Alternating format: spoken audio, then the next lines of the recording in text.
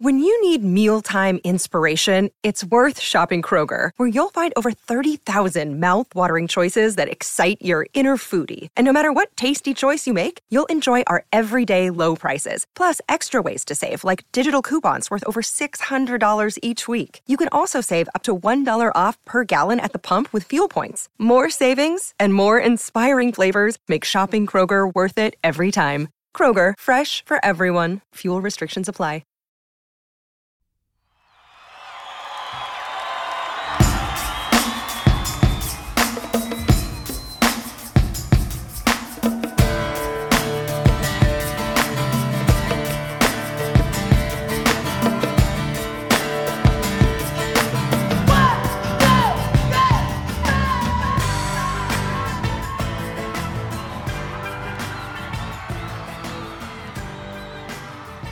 Hello and welcome to Undrafted, a Dynasty Game Theory podcast brought to you by the Undroppables. I am your host, Scott Belanger, a.k.a. Jax Falcone. You can find me on Twitter at Dino Game Theory. This is episode number 142. Let's roll. And I was very blown away this week. We had a pretty cool happening this week. I don't know, there's a lot of new listeners I know from the Player Profiler feed, a lot of longtime listeners. And I don't know if you get into this space, even just as a fan of fantasy football, you start to, get a little starstruck because you're dancing in the same streets as people like Evan Silva and JJ Zachariason. If you're on Twitter, or you start to sort of interact with people, whether they're small, big, or whatever, but then you find some other smart people, and it just becomes this really neat community. And, that wasn't something that I anticipated ever happening for me or whatever when I started to just sort of dabble in, fantasy football Twitter. And, this was many years ago, and here we are. And, the Scott Fish Bowl is one of those things. We did the Podathon. The Podathon last week was pretty cool. I can't imagine, who watched the whole 2.5, 3 days, whatever it was. But, all the people in the fantasy industry had an opportunity to be on the Podathon and to, have a half hour or so to, just say what's up and, interact with, the hosts of the Podathon. Really, really cool stuff. And, we had the 11:30 p.m. window. Me, Chalk, and Tommy. We are the, co-owners of the Undroppables and partners here. And we got on at 11:30 Pacific, 2:30 a.m. Eastern. And I thought it was just a throwaway episode. I really didn't think anybody would be watching, nonetheless, caring about what the hell we were saying, us losers. But, it turned out that was the opposite of what happened. There was we got a pretty big donation from our team, and we got flooded with a lot of amazing commentary from people. And it just got me thinking, what's the genesis of all that? And the genesis of all that is Scott Fish, right? Scott Fish wasn't looking for glory or anything. He wasn't looking for money. It's a free, charity tournament. That's the biggest fantasy football tournament in the world, if you don't count DFS, just this amazing, amazing fantasy football league. And he's raising thousands and thousands of dollars for children. And the whole thing just starts from one person's kindness. And it just really got me thinking how all that is intertwined. And so all the people at the Undroppables that are my, cohorts there all stepped up and put in some money. And I would just ask that y'all go do the same. Just, go to scottfishbowl.com, check it out. And remember, even if you didn't get in, the whole reason for this damn thing is not selfishness and, I want to win something. No. This was all about helping someone else and doing something cool. So do something cool and just go donate some money. Even if it's $10, you'll feel good about it. So go do that shit, man. I didn't mean to be long-winded about that, but it kind of hit me a certain way when people respond to kindness in a nice way. So that's enough kindness for the show, too, because I'm going to get my guest out. I'm going to just beat him down. I am going to tell him why he is so wrong. No, I'm just kidding. Because actually, I am excited to have Mr. Tom Strachan on. I did his Fantasy Pros show, him and Pat Fitzmaurice, and they're just so good, man. I am so excited to have him on. He's British, which is great. I get to, we get to hear the accent, which is always fun in podcast form. So without further ado, I want to bring out my new friend, Mr. Tom Strachan. Tom, come on out. You can find Tom at NFL_T Strack. Tom Strachan, welcome. Jolly ho. It'd be rather funny if I just did the whole pod like this, wouldn't it? No. But thank you for that, Jax. No, I really appreciate it. Part of me, as you were talking, I was like, how long could I keep up with you? He's actually wearing a hat, too. He's got the whole thing. I mean, it's not a bowler hat. Hello. I'll just qualify that. Dude, that's awesome. But no, thanks for having me. And yeah, just to echo your thoughts on the Scott Fishbowl, I was at the UK Fantasy Football Convention this weekend. We had the Podathon on a big screen throughout the whole event, and it was so awesome seeing so many different analysts and fans just cycling in through it and seeing all the donations that were made. And shout out to you and your team. That was a very generous donation. It was just great to be in the group chats and seeing how much money is flowing towards such a great cause. Yeah, it's pretty cool, isn't it? I mean, it just got me thinking, because I remember when I first got in, Tom, the first time I got in, I was excited to I drafted back-to-back with Brandon Funston.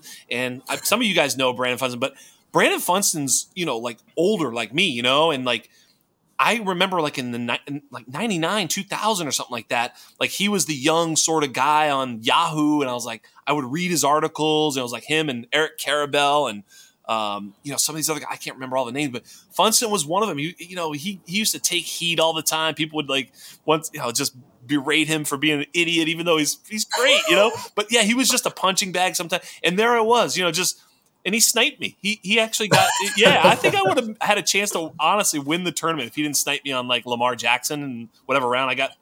I picked the wrong guy. I was it was wrong. Whoever I picked, I don't want to go back, but I remember Lamar would have potentially gotten me somewhere there because I had a pretty solid squad. But long story short, that was what I was excited about, was to sort of go up against all the, and then, as you start to go through it, you realize, hey, that's part of what it's about. That is part of what it's about.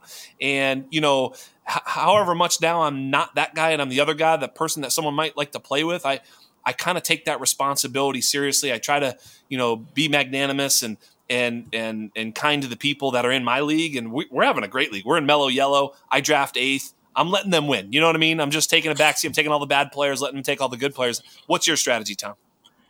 So, yeah, I'm kind of at that point where this was the first year somebody had reached out and asked me what division I was in. And, I've only been around fantasy Twitter for a few years and kind of working in content for that sort of period. And for me, it's humbling because I remember the first year I was on fantasy Twitter, I joined late in July by the time drafts were already happening. Yeah. And I was just this is that tournament I've heard about on loads of podcasts.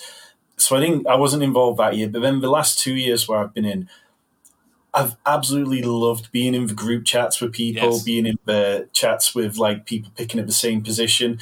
So last year I was in Hyrule, the Zelda division, and I've made good friends from that division who we still talk. We're still in leagues together now. Yes. This year I'm in the Hard Rock Cafe. I'm picking at 109. I've picked at 109 for the past this is the third year in a row. I've made the playoffs every year, so I feel like I can't pick anywhere else. But there you go. Yeah, it's. I think if I'd known the scoring beforehand, I might have picked a slightly higher pick because it feels like those elite quarterbacks and Travis Kelce might separate a little bit more. But yeah, I'm just enjoying it. I've got Justin Herbert was my QB1, and then just been stashing some running backs and looking at what else I can pry from the value as we go on.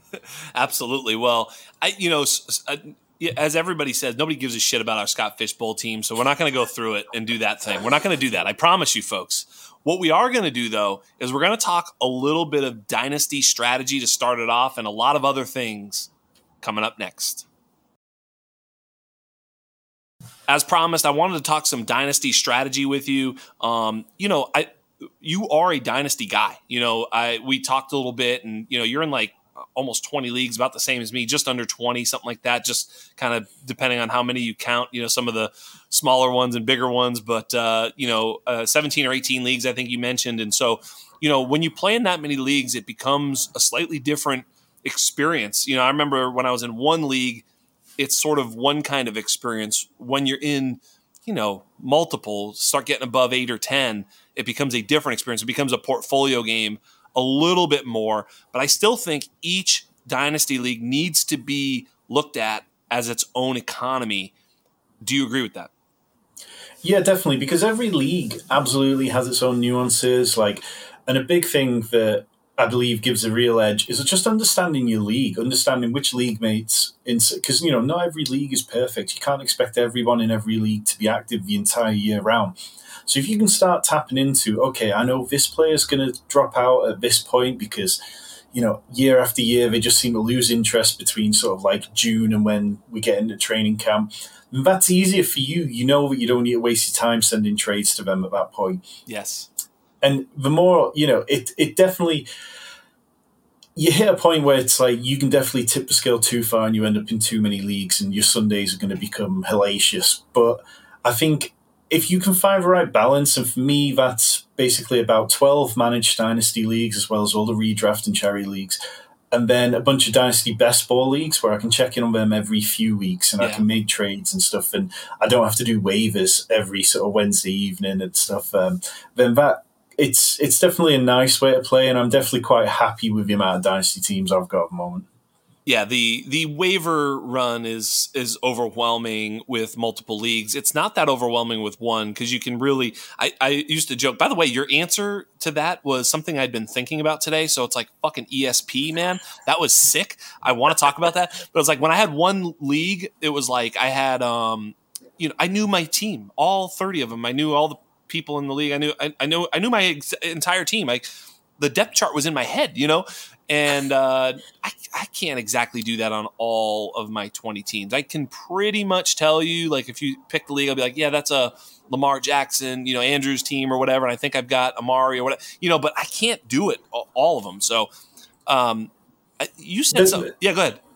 Well, I was just going to say, so, I've got a friend who plays in one league a year, and that's it. We play redraft, we play it, on the old NFL app, and that's it. He's in one league a year. And he says that he has to be able to focus on the players in his team doing well. And when he drafts, he picks only players that he wants to watch and enjoy watching. Right. And it's not necessarily the most successful, but for him, it's the most enjoyable. Right. For me, it's the opposite end. It's like, right, I have enough players that I can sit back on a Sunday. I'll put a couple of games on. I might put Red Zone on as well. And if there's points being scored, I'm just enjoying it, Yes. And I might have a bit more skin in the game with DFS that week and be a bit more focused on them. But exactly, I was going to say you've infected yourself with a new poison, though. 100%. And it's like there's no point. I never look at my opponent's lineups on a Sunday. It's like I don't, when I'm setting my lineups, there's no time for looking at them because if you start doing that, it's very easy to then. If you've got several teams, start wishing for things not to happen and then realize, no, actually, I had that player who was playing and I was wishing they didn't score a point. But if it scored then, I would have got a win that week. Tom, we have a saying on this show. It's 0 shares, 0 cares. So there's players that you have 0 shares, 0 cares. And when they score, you're pissed off because you're like, fuck that guy. I hate that dude. I don't even have him anymore. What the hell's Tyrion Davis-Price doing scoring a touchdown for San Francisco? You're just going to be pissed off or whatever, whoever it is. So other than that, I get it. I agree because, there's a lot of, overrating your own roster in Dynasty, which is actually a sickness that, a lot of Dynasty managers will have, especially if they're in one league, especially if they're listening. If you're listening right now and you're in a home league,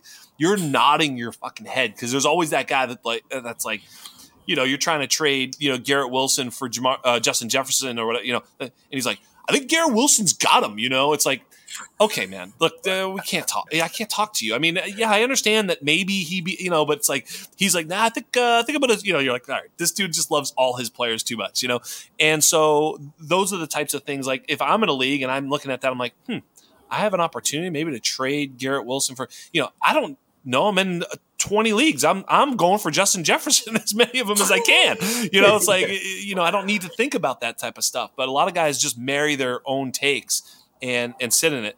That being said, I think there's definitely, you said the thing that I was thinking about, which is knowing your league about like some guys are just not as active right now.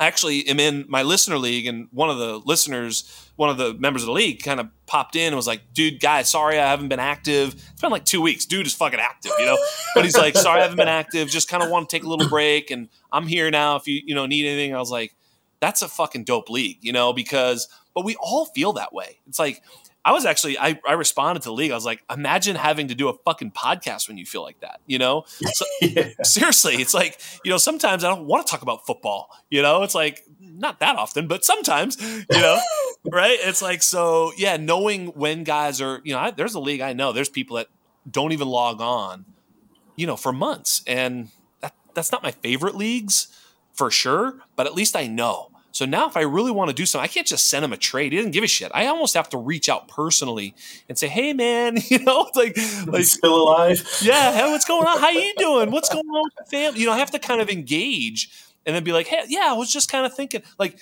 do you really want to put that much effort in if you're in 20 leagues? Probably not. But if you're in one and that, you can kind of do stuff like that. Yeah, definitely. And I think it's like, and just knowing the people in your league, getting to know them. Like, if you join a random startup or something, get involved in the conversations in the league, not just because it might help you find an edge, but it's also just, it'll mean that the Dynasty League is going to last longer. If you get to know the people in it, like I have leagues that I joined during COVID with people I didn't know at all. But there's no way I'm leaving those leagues because I've built up relationships with them just through the Sleeper app. Yes. But it also helps when it comes to trade. So after a while, you start to learn, okay, well, that person really leans into pocket passer quarterbacks. That person, they're a diehard Steelers fan, yes. So I can take Kenny Pickett to him and I can trade him for a player that I think is a bargain or similar. Yes, exactly. And speaking of that, like I had on the show sheet, we haven't gotten to question 1 yet. It's true. But I was thinking about that, like this time of year is a funny time of year in Dynasty because it's post-draft and it's pre-season. It's not even it's pre-season. We're not even there yet, right? The mini camp bullshit. What are some of the edges that you try to take advantage of during this sort of weird time of year? See, this is a time of year I love because, you start off after Christmas and everyone's like, right, I'm going to tear down this team that just won and I'm going to rebuild. And then it's like people are starting to work out which picks in the draft they're going to be getting, which players we start getting attached. And then after the draft, it's all that fallout where it's like, yes, I knew I was right to be in this guy and right. It's all that.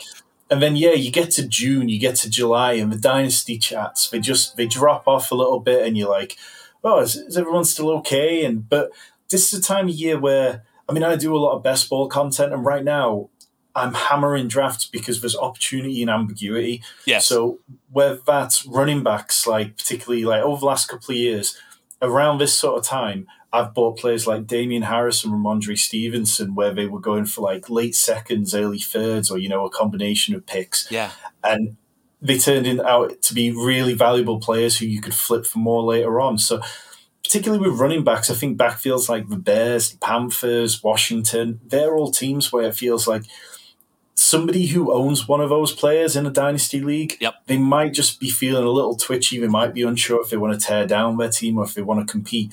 But if you have a conversation with them, say, just checking in, what's the kind of price that you'd be after on this player?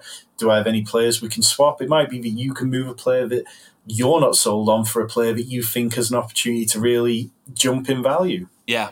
And those are the types of deals, actually. Sometimes, I think there's a lot of different ways to engage on a trade. One is send a trade offer. That's one good way to engage in trade talks. The other way is kind of like what you just said, which is kind of approaching the owner first and saying, hey, what's going on, man? And all of a sudden, anything you're looking to maybe improve or anything on my roster, right? And then all of a sudden they start going, oh, maybe one of his good players is available. Maybe one of this is, maybe he'd take one of these. Maybe right? So now you got him thinking or her thinking, and then you can sort of, like you say, pounce on that, at least with opportunity for where you see value. And you're right. I think now's the time of year where the uncertainty is something to lean into. There's also there's nothing that's happened. No points have been scored. Nobody's been benched. Nobody's been injured. But yet there's still people who are very oh no, DeAndre Swift. Oh no, Cortland Sutton. We were talking about it last week. We can't sell Sutton for anything. You can't add Sutton to a deal. If you have a deal and then you're you put Sutton in, they're no, never mind then. We're not doing it. It's you can add him and it takes it away. No, I don't want fucking Cortland Sutton. There are certain players like that you could probably buy very, very inexpensively. And it probably could be a crap out, right? I would agree that Cortland Sutton might, be Allen Robinson 2.0 here where it just doesn't work. But there's also a world where it's dude is still good. And like, you know what I mean? All of a sudden he's worth way more than you just paid. So, and you so said, like Cortland Sutton, that's like a really good one because right now, let's say Marvin Mims, he was Sean Payton's first draft pick. He traded up to get him. Yeah. And then we know that Jerry Jeudy came on strong towards the end of last season. Cortland Sutton's become kind of this forgotten about man in some ways. Tim Patrick is getting a little bit of hype like he did last year before the injury. But Cortland Sutton at one point this offseason was also almost traded to the Ravens. Baltimore's beat reporters were all over that, and there were talks that they wanted to move him. It wouldn't feel crazy to get in a training camp to see Tim Patrick healthy, Marvin Mims playing well in training camp, and Sean Payton to go, okay, I need to trade him because I need another player elsewhere. And let's just say, you know, there's plenty of these good teams who feel like they could be wide receiver heavy. If Cortland Sutton lands on a team that we know is going to be good this year rather than a team like the Broncos, which might be good. Yeah. I mean, his value is probably going to jump maybe, like half a round in Dynasty? Easily, yeah, or several rounds. Because I think right now he's fading and fading fast. I think people are passing him by for, you know, I asked Chalk, I go, who would you rather have in Dynasty, Tim Patrick or Cortland Sutton? And he was like, oh, Jesus. You know, like, because he was like, I know I'm supposed to say Cortland Sutton here, but I don't even want to say Cortland Sutton. That's kind of the point. Like, you're not even sure if that's correct. Like, you're like, dude, it's possible Tim Patrick scores more fantasy points for the rest of his career than Cortland Sutton right now. Like, that feels possible. And maybe it's likely. I don't really know. But that uncertainty is what we're talking about. Not necessarily, this isn't a Cortland Sutton take. This is a type of player take. You know, Antonio Gibson's another one. I know you mentioned the Washington backfield. Tell me a little bit about your thoughts on. Well, actually, we're gonna hold Antonio Gibson for a little later because I've got a little surprise for everybody. Yeah, we're gonna hold that one. The other thing I thought that I wanted to talk about was, you know, we generally find value. You just said it in offenses that score. You know. We saw it with A.J. Brown, right? A.J. Brown was awesome in Tennessee. You know, he got just over 100 targets and was mossing people and literally trucking them and scoring touchdowns and playing awesome, but on limited, you know, opportunity because the offense was not prolific, limited scoring opportunities because the offense wasn't scoring a ton. They were pretty efficient, but not prolific. And then he goes to Philadelphia. We were concerned about that offense. It ends up being an awesome offense, and he goes nuclear, right?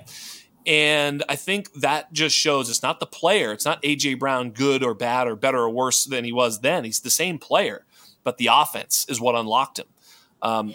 I think there's probably some value. There's obvious ones, right? Of course, Kansas City. You know, it's like, of course, you know. That's a good choice, dude. Oh, yeah. What, you know, Cincinnati. Those are solved equations. But I think the ones, Philly was kind of one of them, actually. We weren't exactly sure what. They were on the high side, but still weren't sure. And I think there's some teams out there. I've thought of some. I'm wondering, what are some of those offenses that you think could be ascending that we can target for value like that? So I've got two, and, you know, they might feel a little bit like a layup at first because they are expensive already, but I feel like these are two who are going to become more expensive over the course of the next year. Okay. And it's two teams who've had new offensive coordinators this offseason. So the Chargers, who now have Kellen Moore, consistently have the Cowboys playing a top 3 amount of offensive plays per game. You know, even though they had a good defense and they were leaning into the run, they played fast, they got through a lot of plays. And now with the Chargers, I feel like that's really going to unlock Justin Herbert. We're going to see a more ambitious passing game from the Chargers. So I think, you know, people are worried about Keenan Allen's age. Yes. But we just saw him have a monster season. When he was healthy, he was dominating targets. Mike Williams, everybody worries about Mike Williams' health. But, like, if the ball starts getting pushed downfield again, then Mike Williams is absolutely going to go up in value. And obviously Quentin Johnson as the rookie is probably somebody that's a little less attainable right now. But even Quentin Johnson has ceiling to rise, right? There's a lot of people who are nervous about the. You're right about this offense. This is actually a good one. Now, it is a more obvious one. I've got a few others that we can talk about that are less obvious, and we'll talk about them briefly. But the Chargers is a great answer. I mean, think about it this way. I almost drafted Justin Herbert at the 102 in a startup draft last year. I ended up taking Mahomes correctly, but like it was between Herbert and Mahomes. This was before last season in a startup, and I mentioned it on the pod, and that's where I was. So that nobody sent me any letters saying that was a bad choice. Like that, you know, I mean, I took Mahomes, but nobody was saying, "Oh, you're stupid, Herbert sucked." But now Herbert is sort of on the backside of that, right? He's like quarterback 6 now, so he has actually room to grow if he has one of those seasons that we sort of thought he might have. Last year, Justin Herbert was going ahead of Patrick Mahomes in best ball ADP. It wasn't spicy at all to be taking him over Mahomes.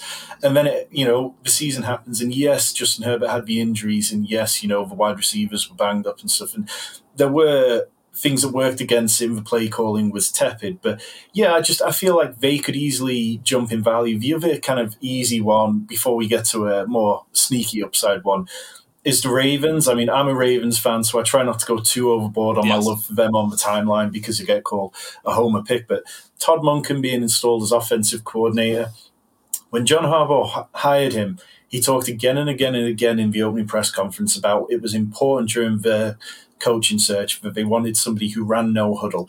Greg Roman would get to the line. He'd have the plays called in. They were notoriously slow to call the plays in. The Ravens had the third most delay of game penalties among the league last year. And the wide receiver schemes were terrible. So now if you're giving Lamar Jackson possibly the best weapons of his career, you go back and look at 2019 when it was like Willie Snead and, a bunch of nobodies catching the ball, and he was MVP. And now you're giving him Odell Beckham, who might be past it, but if we're using him in a bit part role, then maybe he'll be fine. Zay Flowers, who lots of people were very high on coming out, and then Rashad Bateman, if he can stay healthy, along with That's Mark his middle Andrews, name, by the way. Of course, likely. That's his middle name if he can stay healthy. We've said that for years about many players. I'm with you on this one. I almost put Baltimore. You didn't get any of mine, but I almost said Baltimore. I was like, I'm going to leave that. It's a little bit of low-hanging fruit, but actually it's 100% the right answer because, look, I hope you're right too, because my most rostered, other than Clayton Tune, my most rostered quarterback in Dynasty is Lamar Jackson. And of course, Tom Brady, too. Rode that one till the wheels fell off. Yeah, dude, I bought him for like 50 fab somewhere this offseason, too. I was like, fuck it. It's a deep league. I'm like, I'll take it. If he's going to buy the Dolphins and like Tua's going to break his head or whatever. Yeah, he's going to play. No, he's Raiders, right? He owns the Raiders. He's gonna go down on the field and take Jimmy G's job again. Something. Yeah. It's just inevitable. Yeah, but like, I'll give you one more that like I chose that I think the Texans have sneaky upside. I think, what they've done with the coaching staff has been impressive. They've brought in people from the Shanahan tree, which we always talk about effusively, but not just on the defensive side of things. They brought the offensive coordinator, was somebody who'd been with the Niners for years, worked his way up from sort of data analyst background. Their offensive line, I feel strongly, is going to be probably one of the top 8 within the league. And when you give a quarterback that kind of time in the pocket, it should only bring good things. And I think the running game is going to be much more productive. I don't think Damian Pierce is going to be required to do as much as he did last year when there was only like 34-year-old Rex Burkhead and Marlon Mack behind him. Now that Devin Singletary's there. Obviously, a wide receiver, it is a bit of a mixed bag. You're looking for that leap from Nico Collins. You're looking for John Mechie to hopefully be able to hit the ground running after dealing with the illness that he did last year. Yeah. And then there's sort of deeper players like Tank Dell and that. But yeah, I think, Dalton Schultz is exactly the kind of player that feels right for this offense. And I'm fairly confident that one of those players is going to surprise people. I'm just not sure I can pinpoint which one it is. Yeah.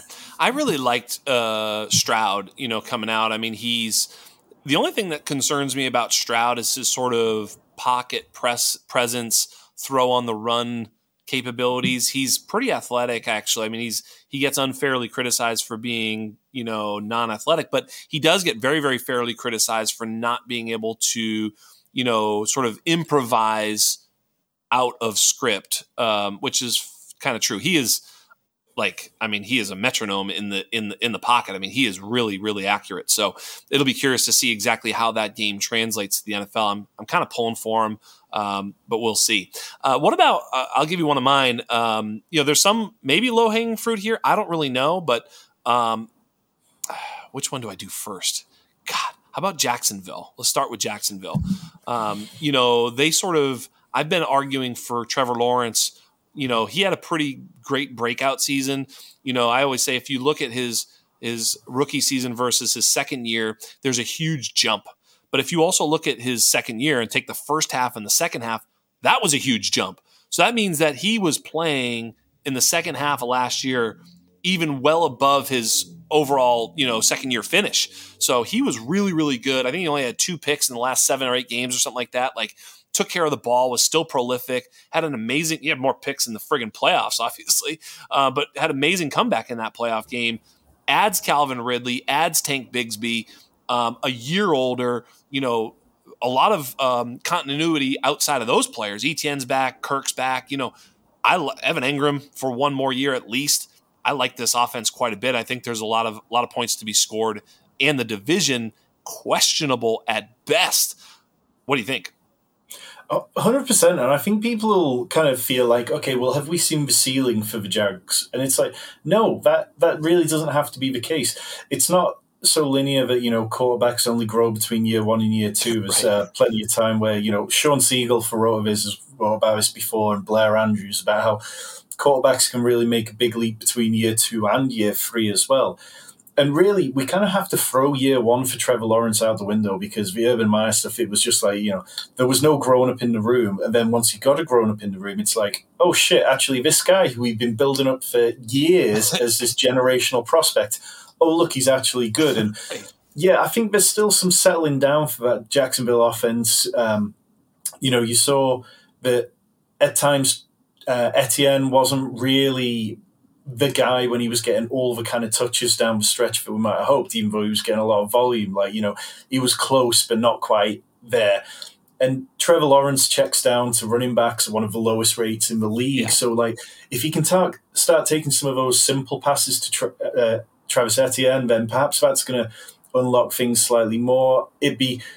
I would have liked to have seen Evan Engram sign a long-term deal, just because you always feel a little bit more comfortable about stuff. But yeah, I mean, Calvin Ridley feels a little bit like, his range of outcomes could be quite large. But last time he was on the field, he was dealing with injuries. Before that, I mean, it's not that long ago that he was a top 5 dynasty wide receiver.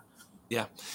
Yeah, absolutely. Another team that I think that could be really sneaky is, well, not sneaky. I think actually we saw what it was last year. I think a lot of people feel like it was fool's gold with the Seattle Seahawks, but they added 2 weapons in Charbonnet to assist in the pass game and the run game for that matter. But they added the best wide receiver in the draft and put him alongside Tyler Lockett and DK Metcalf. Geno was one of the most efficient quarterbacks in the NFL last year. I mean, this offense could really sing. Again, the division, I mean, Arizona, the Rams, obviously San Francisco, super, super tough. Those are going to be 2 tough games. But nonetheless, I mean, this Seahawks team could really roll this year.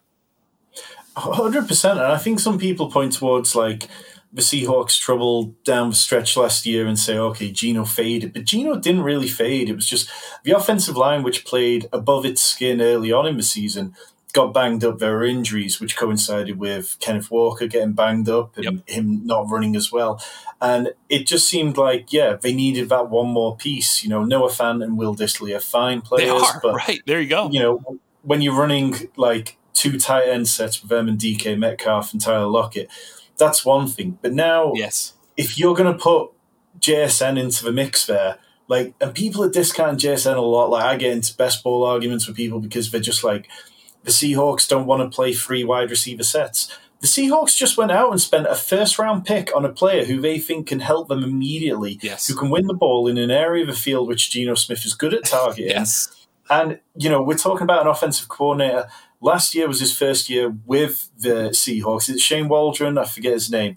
And then at the time, they didn't have the wide receivers to play 3 wide receiver sets. Right. Who was it you wanted out there? But now you've got Jackson Smith-Njigba. How are you not going to tailor the game to him? Totally. I'm with you. This is the Christian McCaffrey take that Cam doesn't check down a running backs thing.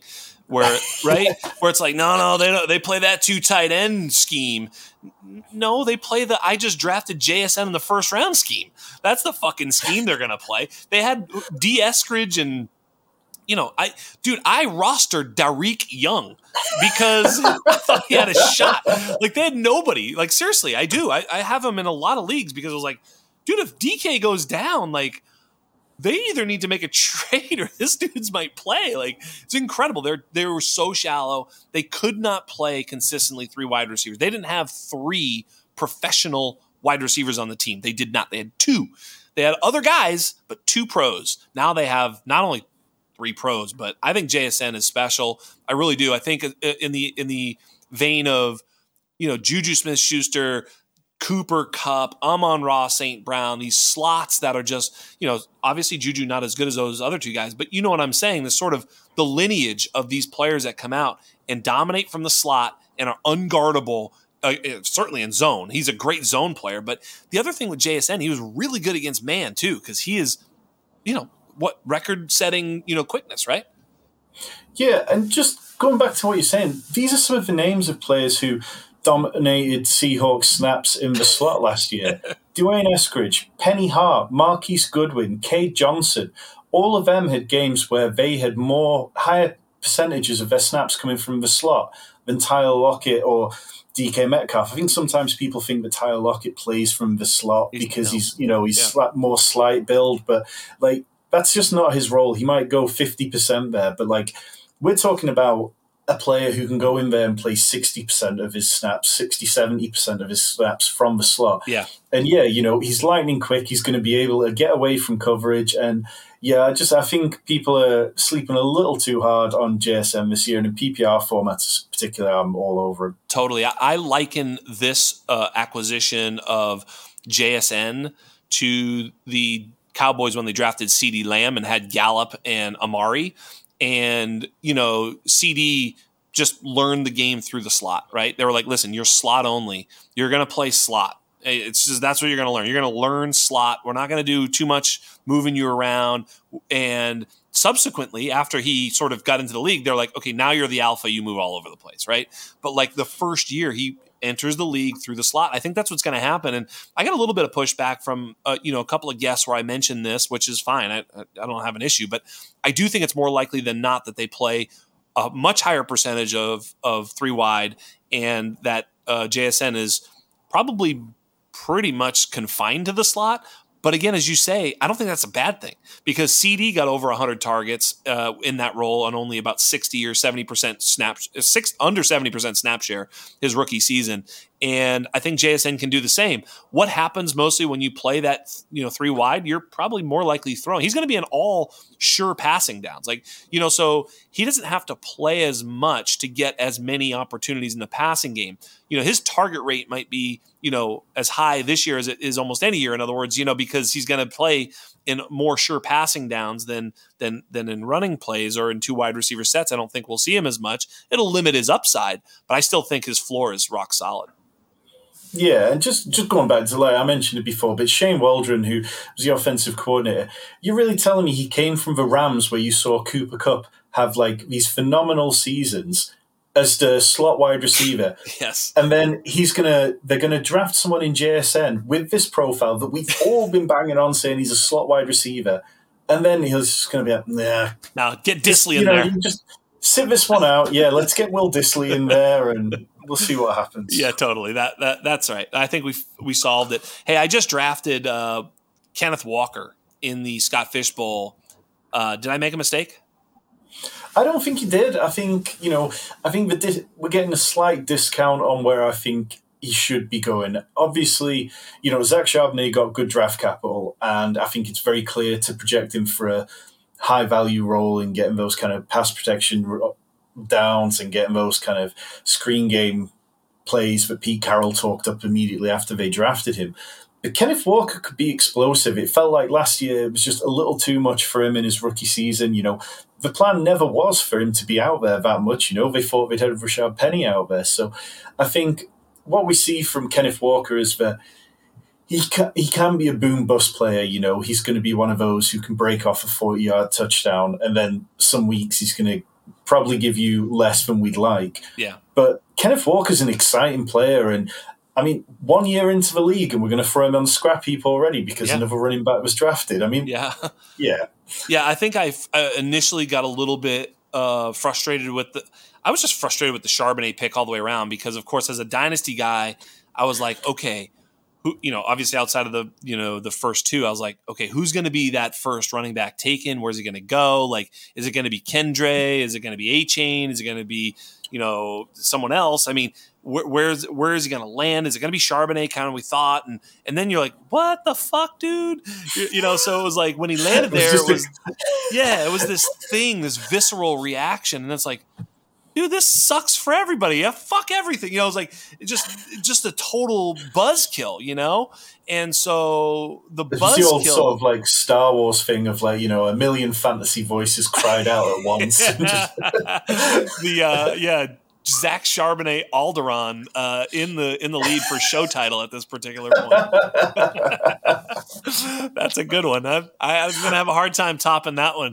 But yeah, that might do it. Wow, that's good. So it's like, but we're looking for these offenses where we can find touchdown upside. I've been talking about the Chiefs, and I think only one season has like a Patrick Mahomes led offense. The running backs didn't score more than like 15 touchdowns. Last year they scored, I think, 22 or 23 total touchdowns. Kansas City running backs. That's like McKinnon, Pacheco, and CEH, and Ronald Jones, and all these motherfuckers scored 22 total touchdowns last year. It's incredible. That's what you're looking for, is some touchdown upside. We saw it with my next team in Detroit, but I think you might be able to see it with the Seahawks, where Kenneth Walker maybe doesn't get quite as much, as many like 25, 28 carry games, but I think he's a lock for 15 to 20 carries a game and some high leverage opportunities. And like you say, big plays. In Detroit is another team that I think is on the rise. We certainly saw some touchdown upside with Jamal Williams last year.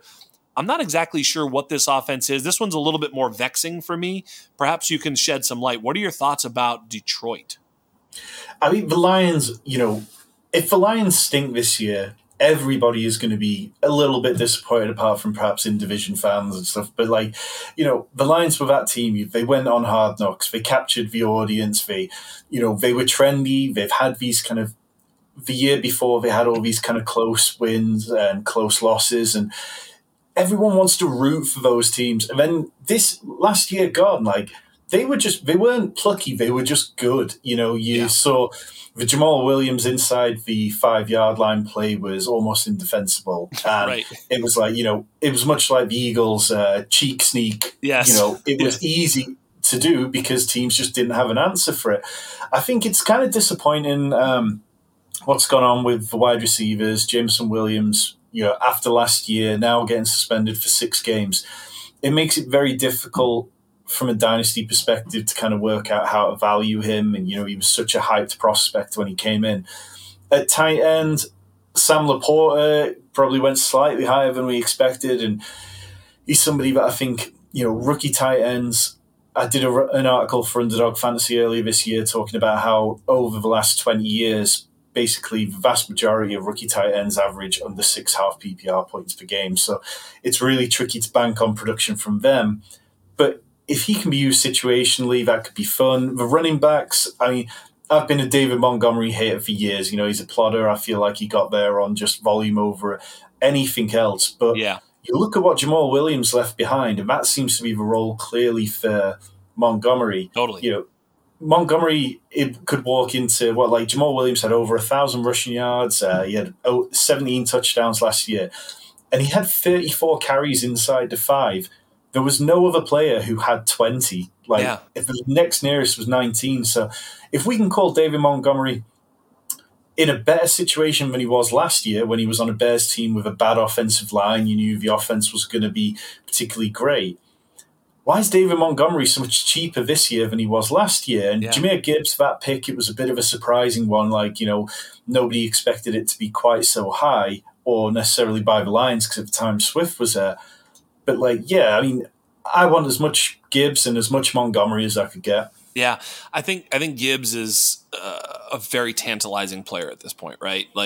The upside is just amazing, because if you look at the target share or the just raw total target on that team, after Amon-Ra, who will, unless he falls off a building, will lead that team in targets for sure. Who's second? Gibbs is a pretty smart answer, actually, don't you think?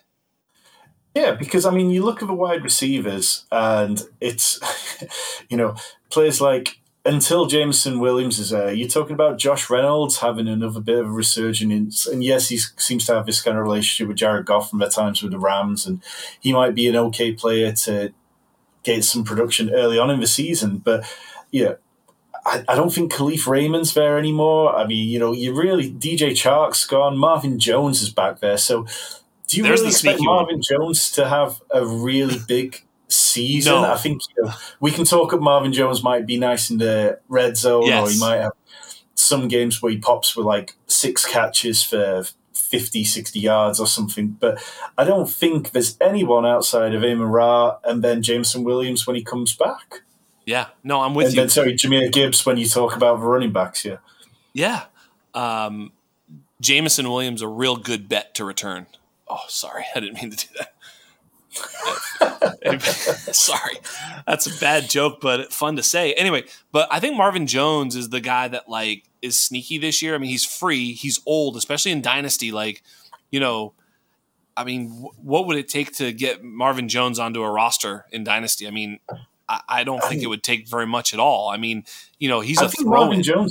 I think Marvin Jones is one of those people that you could probably even just send waiver fab. If you said to somebody, do you want anything for Marvin Jones?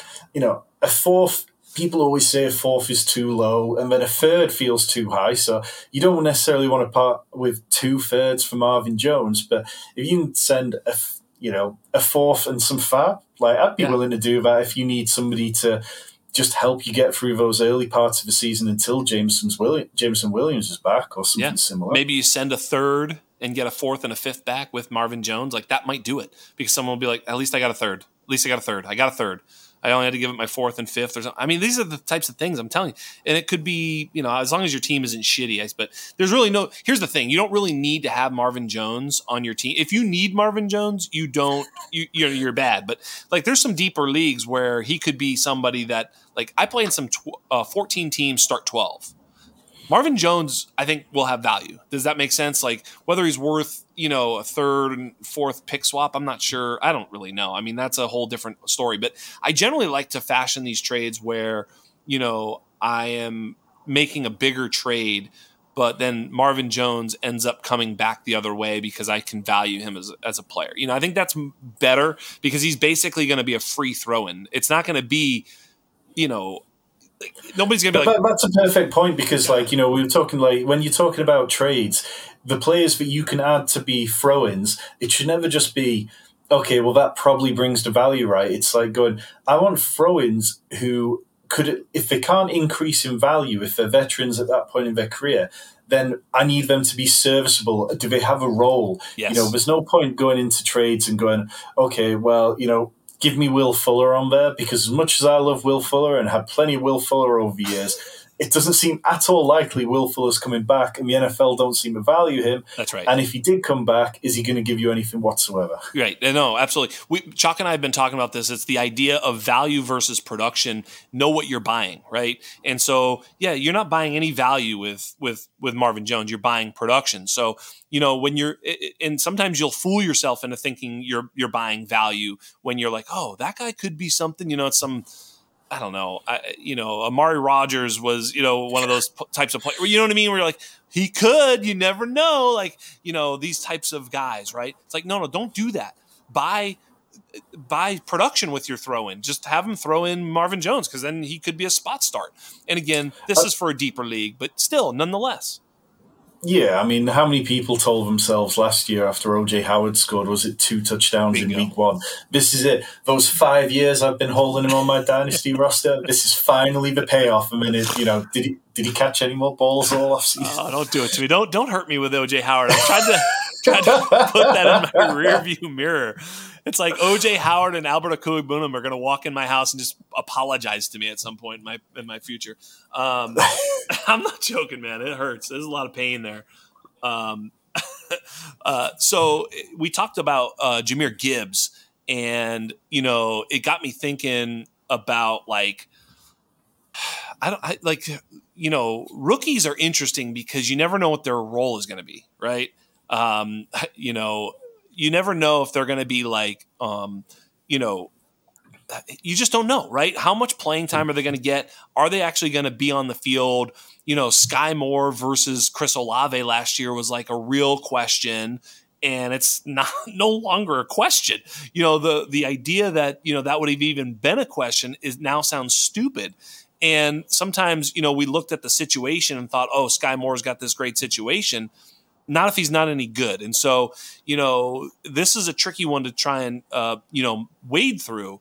But what are some of the rookies that you think you're liking at this particular point, now that we're seeing a little bit of the landing spot? Well, yeah, and just to open up on your point there, this time last year, there was still people talking up Breece Hall might not hit his ceiling because of Michael Carter. Bingo. And then before the injury, we see it didn't matter how good Michael Carter was to end the previous season. Breece Hall was a monster and was just taking that job no matter what. So for me, at running back, I'm having a little bit of a harder time with it. I think, generally, I like the idea of Devon A-Chain in the Dynasty Best Ball leagues I'm in, because it feels like his skill set is one where even if he's playing with Wilson and Mostert, that he can break off runs that just turn a game quickly and he can be explosive like that. So I do like him. I think Tank Bigsby is going to walk into a role with the Jags. Like Doug Peterson talked at the Combine, unprompted, about how they wanted to add another running back. He talked about it, Travis Etienne, I think he's an incredible player, but he wasn't drafted by this coaching team and stuff. They have no tie to him. And if they feel like there's a reason why they need somebody else, then it opens a door for Tank Bigsby. And if he takes even a little bit, he's an interesting player. I mean, he seems like a fun one to root for. Wide receiver, though, is where I feel much better about these kind of players. Like Jordan Addison is going to walk into a huge role from the get-go. Adam Thielen, he leaves behind a big target share. Last year, even when he was going off a cliff edge, I think he still had over 15% target share.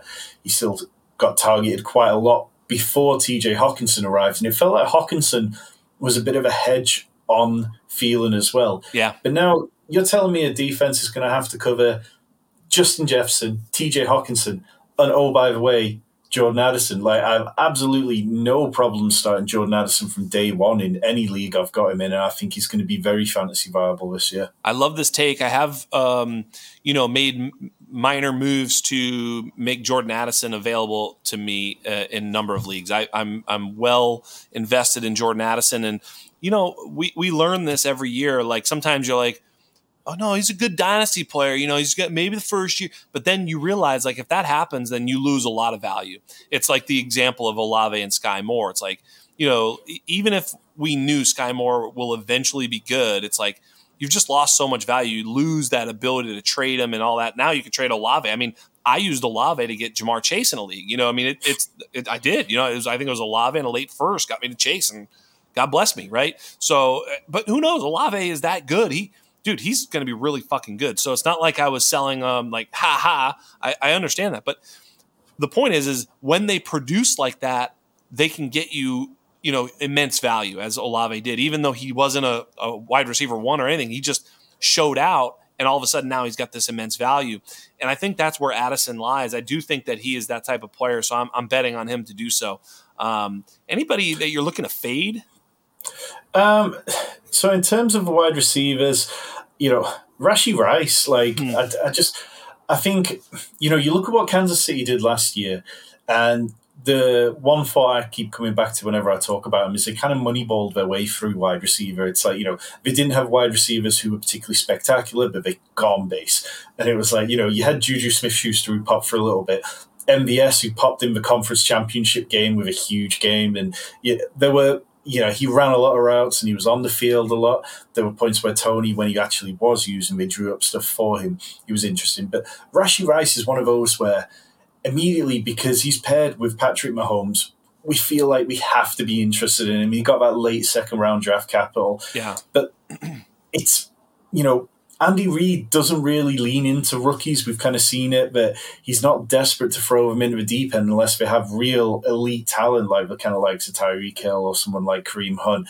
But I'm just not sure that Rice is going to be able to do enough to really dominate the other wide receivers to a point where he becomes the one that you'd want to roster. And I'm not sure that there is going to be a single situation this year where you're going to feel comfortable starting Rashee Rice. Yeah, it's funny. I did fade Rice as well. I faded Rice for the likes of Jaden Reed, Marvin Mims, and Sam Laporta. Those were the players I was drafting when people were drafting Rashee Rice. So I felt that those are the bets I made. Are you feeling the same way that those three players you'd much rather have than Rashee?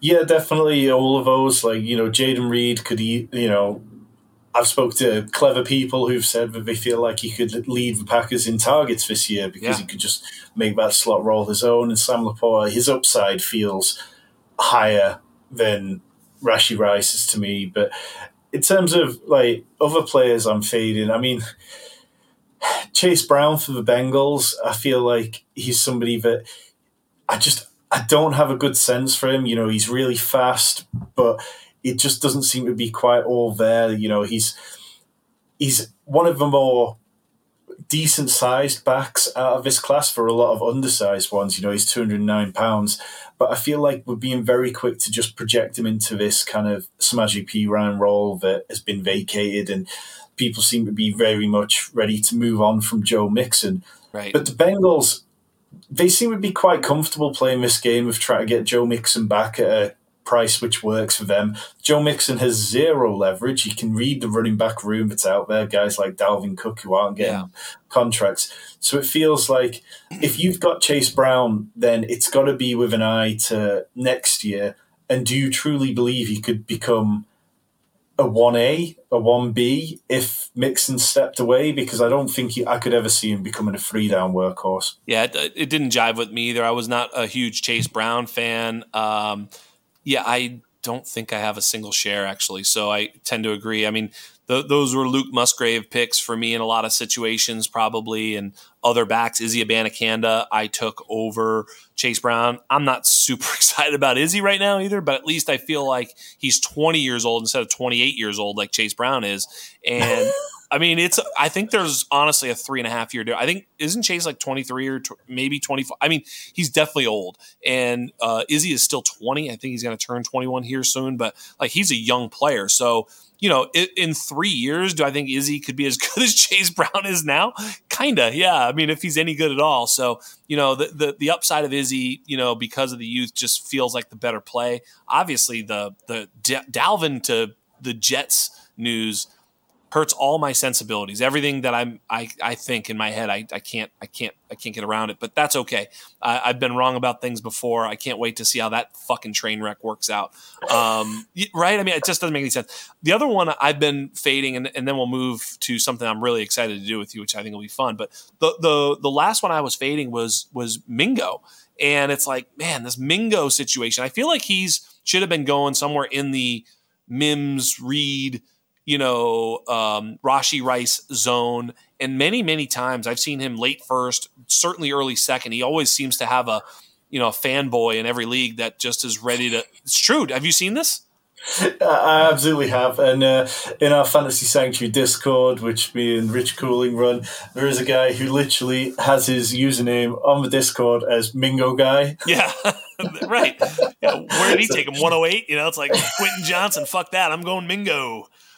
So shout out, Lewis, if you're listening. I do appreciate you. But yeah, it's like Mingo to me brings back memories of Darnell Mooney last year, where we start projecting, okay, there's an opportunity here. Someone has to catch the ball. Right. And what we saw last year is that just isn't always the case. And there were a number of situations where I kind of came away from the season being like, well, we talked up opportunity because of targets there. And sometimes it's on these teams where the offenses just stink. And I really like Bryce Young. I really like Frank Reich. I think they've got a really good offensive line. But I'm not sure that this is an offense which is going to score huge amounts of touchdowns. I think they've got a good enough defense that they can keep games close. And Frank Reich talked in his opening interview about wanting to establish the run and then take shots downfield. And if that could be Mingo, then okay, great, because he can go up and get you those 50-50 balls because he's very good with his competitive sort of catch point stuff. And he's a big-bodied guy, unlike a lot of the smaller wide receivers in this class. He's like 6'2", 220. That's perfect. But, yeah, like you say, I think the Panthers saw something in him that we didn't necessarily see in the draft community, picking him out as like the 39th pick overall. So I'm really interested in how it plays out. I just don't want a lot of Mingo on dynasty teams. I feel like I can get there on best ball teams and get exposure to that. Yeah, he scares the hell out of me. And of course, every time that happens, I'm ready to be wrong. I say this all the time. I'm ready to be wrong. I am so ready to be wrong on Mingo, but I just can't. I can't see it. It's not an offense I'm particularly excited about. He wasn't a prospect I was particularly excited about. Everybody that I had on, JJ, Zacharyson, and everybody sort of had to, bend their process to get there. Scott Barrett, everybody who was talking about, it's like, well, if you do this, he kind of looks okay. And if you take away the fact that he didn't play and then he played tight end because they needed and like all this stuff. And you're like, okay, so I have to do all that to get there? It's like, I don't know. The draft capital's there, but then it's like, he's sort of lumped in this bucket. Like, it's like Thielen is Thielen, right? It's like, we know what he is. He's the veteran. He's going to play for as long as he can stay healthy. He'll be sort of the alpha slot, right? I mean, he's not going to be stretching the field, but he's going to be like, a target. He's going to be the pro, the adult in the room, if you will. And until he's hurt, and then he won't be, and then who knows what will happen. But until that point, he will be. And Chark is going to be the sort of veteran field stretching outside X, right? He's going to do that. And then you have the poo-poo platter of Terrace Marshall, Laviska Shenault, and fucking Jonathan Mingo. And it's like, why did they need three of these guys? That's what I don't understand. You already had Jonathan Mingo 2 years ago and last year. You've got the same guy over and over again. They all are. I just, that's what I see. Just the same motherfucker. It's like, it's just, there's three of them. Yeah. And for me, like, if you're looking for that kind of field stretcher play, do I want to go out and spend a late first on Jonathan Mingo in rookie picks? Or would I rather spin that late first into a 2024 random first, let someone else roll the dice on Mingo, hope that my first turns into an early first, and then go and spend a third-round pick on DJ Chark to get you by this year? Yeah. Chark, who had 5 weeks of over 14 PPR points last year, can we say with any kind of certainty that Mingo's going to have that in his rookie season in this offense? I don't know. Yeah, I mean, I guess what you sort of start looking at players like Deebo Samuel and A.J. Brown, right? So everybody said this is a mini A.J. Brown. It's like, well, he's definitely not A.J. Brown. He might somehow magically become A.J. Brown. That's, I suppose, possible because he's the same size and has some athleticism, but he's never done A.J. Brown things in his career ever. He's just never done that. So it's like, okay, well, then turn the dials down on A.J. Brown, and what do you have? Well, you have like Laviska Shenault. It's like, I don't know. There's, what are the guys in the league that are like A.J. Brown light? It's like, Debo's not A.J. Brown light. He's Deebo fucking Samuel. It's like everybody wants him to be this thing. And I just don't know that archetype is like there. I mean, we kind of saw it with Kadarius Toney, maybe, a guy that you had to make some excuses for. And he's not quite a full, I always say he's a Pinocchio because he's not a real boy, not a real wide receiver. He's just, he's just not there. He's not all the way a wide receiver. And look, if he gets there this year, he'll be one of the most exciting players. I see the upside, by the way, but Mingo, I just don't see it. Anyway, we're beating a dead horse. I mean, he's already dead. Let's just leave him there. He's fine. Then when he's awesome, he can just come in and dunk all over me. There's a few players that people love dunking on, like Mike Gesicki, and we're going to get there. All right. So this is what I wanted to do. You did an awesome, I asked you to share some stuff. I checked out some of your work. You did a couple of cool articles I actually really enjoyed. So y'all can go check them out. Tom does a bunch of work on Fantasy Pros, and his articles are fun as hell to read. I will tell you, they're fun to read. He did a couple of articles, players in new places, players in new situations, and make or break players. So I just bucketed them all together. We'll kind of pick a few, talk about them, and then we'll let Tom get back to his tea and crumpets. I mean, it's late here. I might have a port or a sherry or something. There's going to be a few of these guys that we're going to have to pour one out for, so you can get that port ready, and I will get mine ready. Are you ready? Yep. All right, ready? Here it is. Oh, yeah. Let's go. We're going to pour some out for some of these players, starting with maybe one of the leading candidates for fucking getting it poured out. My goodness, how the mighty have fallen with DeAndre Swift. What is your thought on DeAndre Swift? Because we still have the sort of visions of upside. He's been one of the, here's the dichotomy of DeAndre Swift. One of the most efficient players in the league the last 2 seasons with pretty good overall production too, but he was just traded for a 5th round pick swap. Which one is he? That's exactly it. So, like, the NFL told us what they thought about DeAndre Swift. Like, in this running back class with younger running backs and, players at the front end of their contracts, they were more keen on that than DeAndre Swift. Yep. If DeAndre Swift if this was Tony Pollard, or if this had been even, variety of other running backs who maybe are even slightly older, I think there would have been a bigger market for those players than Swift. It's really hard for me to get anywhere on Swift right now. I have him in one league out of like the 18 dynasty leagues I'm in, and it's a league which I won last year, and I'm trying desperately to shift him. It's a great bunch of people, loads of dynasty analysts, really smart league, and nobody wants him, right? It's like I have to wait for the Eagles to feature him at some point. But this is an Eagles offense that was dead last in target shares to running backs last year with like 12%. Yep. And Swift's value apparently is still a late first, early second. I cannot shift him for anywhere close to that, but I don't want to take a discount at this point in the offseason. I agree. Yeah, that's right. He's a hold because you can't sell. He may be a buy if someone is getting super desperate, I think. I bought what I thought was the DeAndre Swift dip last year, and it has dipped well beyond that. And it's disappointing because I think he is still a good player. I've heard some takes. Podfather, I don't know if he's got inside information, but Matt had mentioned that he's just this guy who doesn't work hard in the weight room and stuff like that. Maybe the stories. I don't read all these fucking bullshit stories, but I hear it, and maybe he is. Maybe he's just a little bit too lazy, not hardworking enough. And I think that sort of is why they were frustrated with him, because he would get hurt, and they're like, maybe the injuries are your fault because you're not working hard enough, yada, yada. Yeah, go ahead.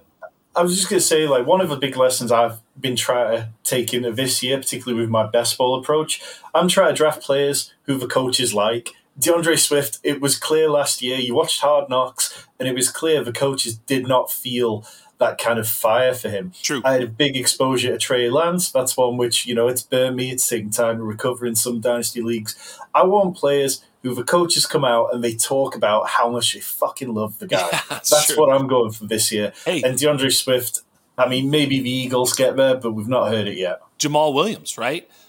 Yes, Jamal Williams is the poster boy for somebody that they like. And the Saints went out and they paid him good money. Even though the Lions, they decided they wanted to get younger in position and remake it. The Saints paid him good money. They seem to love him. How can you not love Jamal Williams? Like, give me Jamal Williams over DeAndre Swift.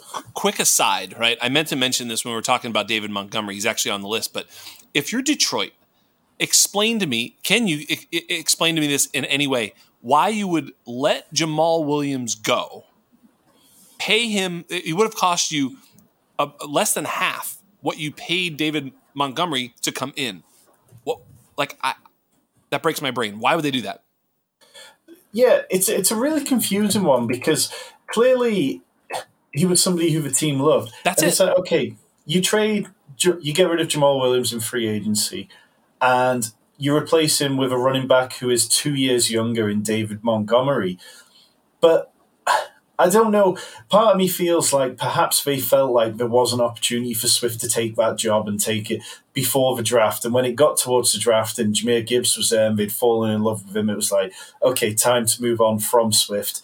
And yeah, but like, it doesn't make any sense to me. Never made any sense. Because also you talked about it, like they loved him. He's like a fan favorite, a locker room favorite. I mean, if you watch, like you said, Hard Knocks or anything about that team, like everybody loves this dude. It's like, okay, I have this leader who everybody loves. He literally falls in line to exactly what, the Dan Campbell, philosophy is and everything. Like he's just the G.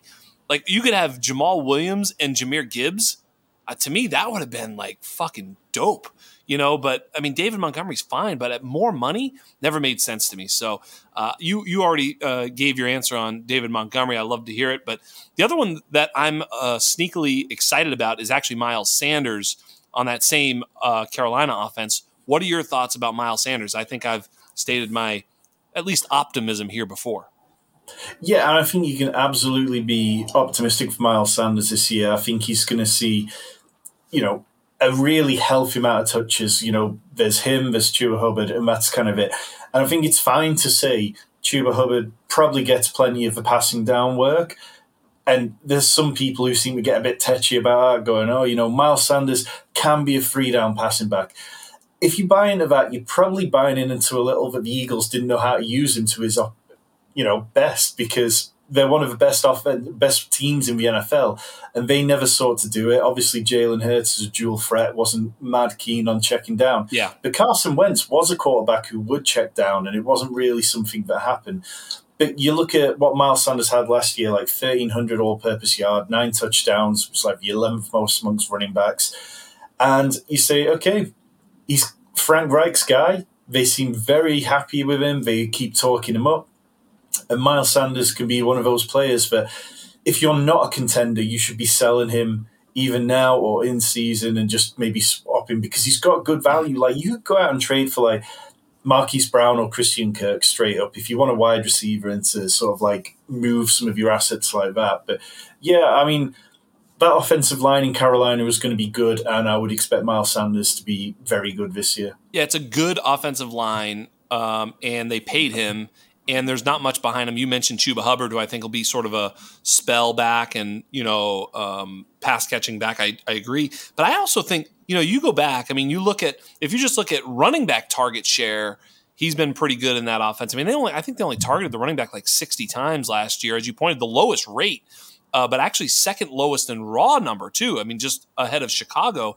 Of course, those 2 rushing quarterbacks, one who didn't even throw the ball at all. So, I mean, at least Hurts was airing it out. But you're right, lowest target share to the running backs. But in his rookie season, where he didn't even play a full complement of downs, he had 50 catches for over 500 yards, too. He's been a very explosive player. He hit himself in 2021 by, having 1,000 yards of total offense, but 0 touchdowns, which is incredible. Last year, of course, he explodes for touchdowns on a prolific offense. I think it probably settles somewhere in between. He's probably a 5 to 8 touchdown guy this year, but I do think he's been over 5 yards a touch, 5 yards a carry. He's an explosive player. I like him in this offense. If you believe at all in Bryce Young, you can believe in Miles Sanders, I think, is the way it goes. I think if you believe in Bryce Young, believe in Miles Sanders.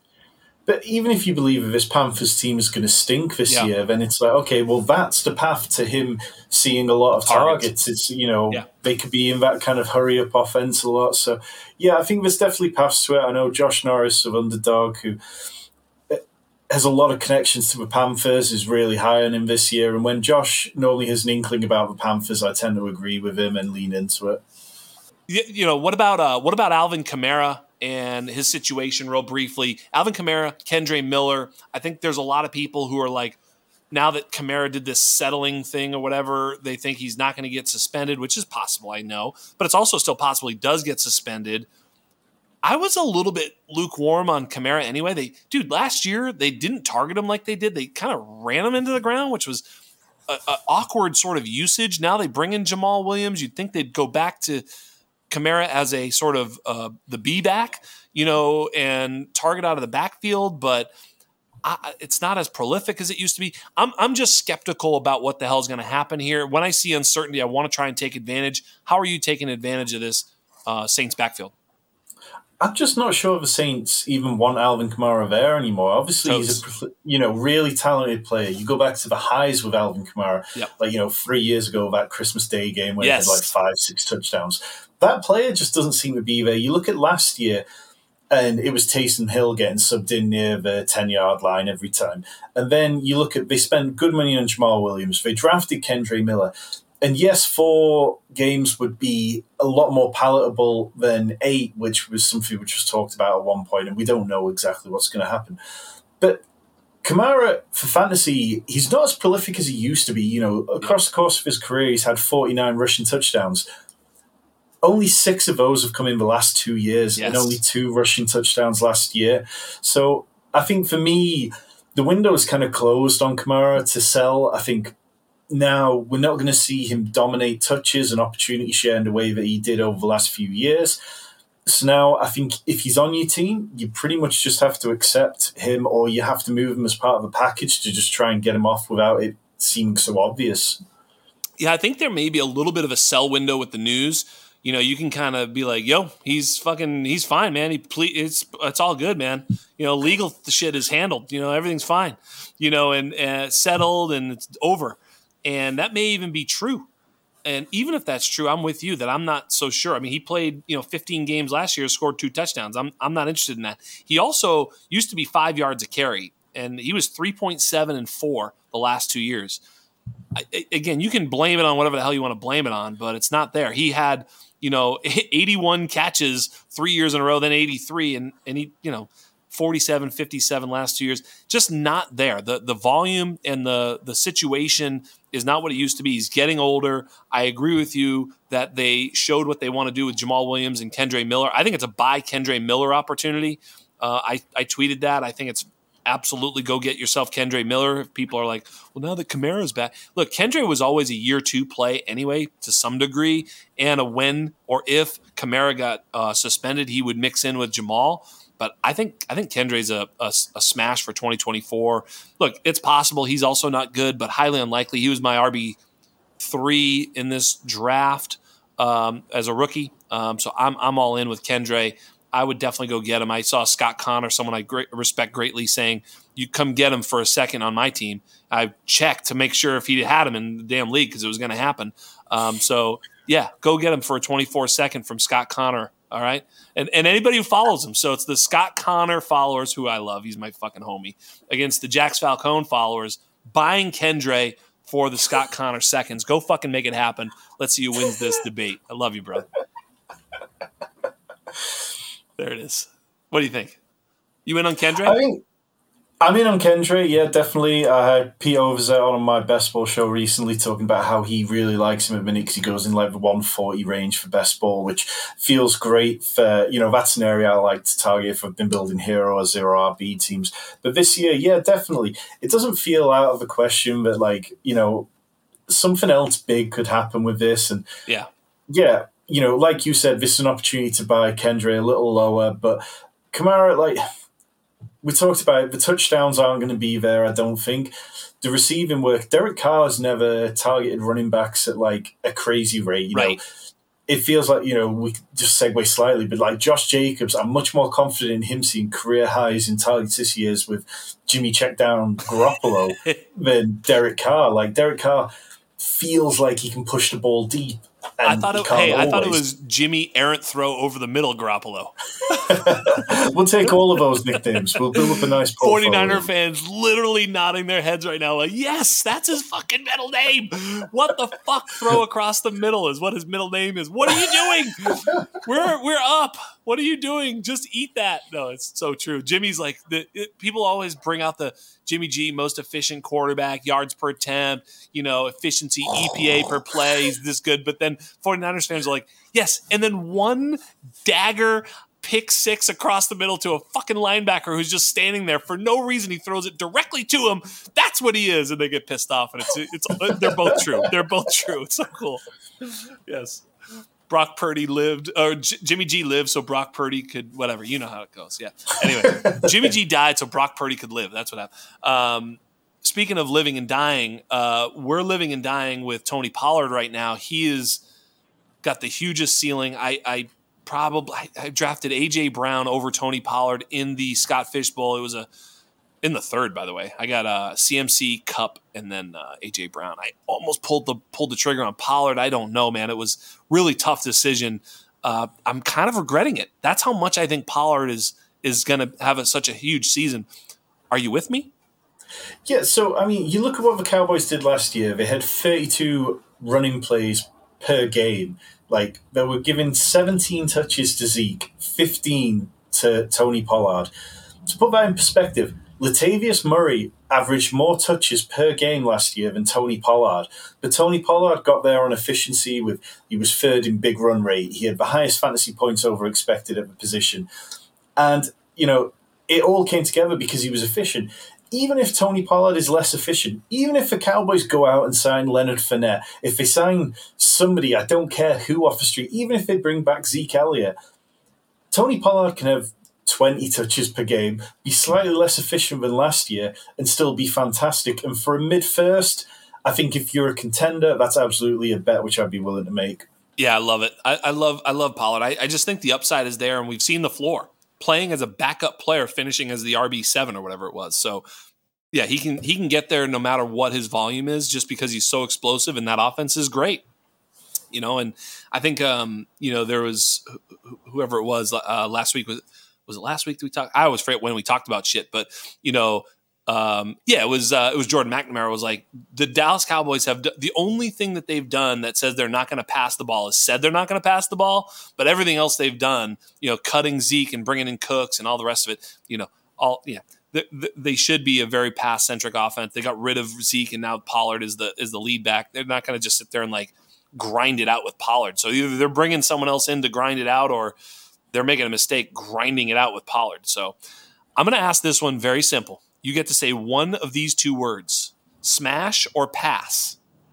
Alexander Mattison. Pass. Yes. I think in best ball, I'm absolutely there this year. I think that's fine. But I'm out. Dynasty, I'm out. I think it's. I mean, it's tricky because it's such a small sample size. We're looking at a player who, this is his second contract. 2-year, $7 million deal per year. Yeah. And in the 6 games, over 50% of snaps, he's averaged 22.15 PPR points. But the value people are projecting. Sorry, I know you said smash or pass, but yeah. Best ball, yeah. Sometimes. Let me ask you. I was going to say you're not real. Look, best ball is portfolio. So of course, there's a couple of spots where you have to take them. I see the upside. Look, as a best ball player, you have to say, okay, what's possible? Ceiling, floor. What are all the ranges of outcomes? What could happen?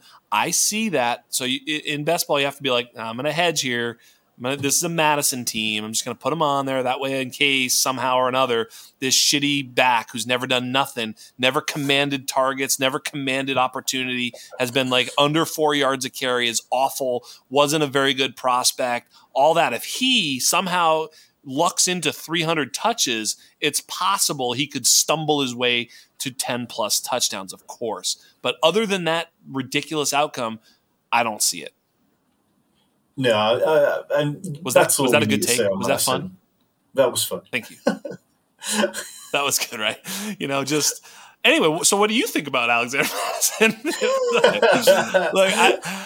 I've seen this movie before where we're like, it's like we're trying to crown. It's Justin Forsett or whatever. Like, yes, right? Doesn't it feel like Justin Forsett? It's like, no, he's going to be the guy in Baltimore. It's fucking Forsett. No, it's not. Yeah, and it's just too often with running backs, we immediately make the leap to being, they have to do it. And go back to the year where J.K. Dobbins and Gus Edwards both tore their ACL injury, and all of a sudden it's Tyson Williams is the guy you need. And Tyson Williams, you got a brief window for Tyson Williams. Well, you could trade him for an absolute fortune because it was like, that Ravens running scheme, it's going to be really good. Any running back can look great. And then it turned out that Tyson Williams just actually wasn't a good player. Right. Wasn't even good enough to be ahead of was it Latavius Murray, Dusty Le'Veon Bell, and they were searching for solutions. Yeah, they were searching for solutions. Now, I don't think that Alexander Madison's better than Tyson Williams.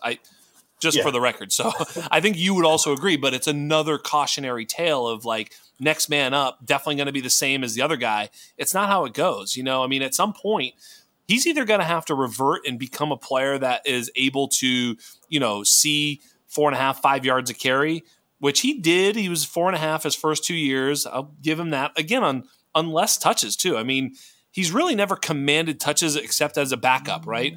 As a backup, they'd put him in and be like, and I always say he's an efficient, he's a well-rounded player. But I've seen a lot of situations where it's like he's a very bad decision maker as a runner. I just don't. He had 0 explosive plays, so they're not going to get anything explosive from him. I just don't see the value. I said this, and maybe you'll like this one.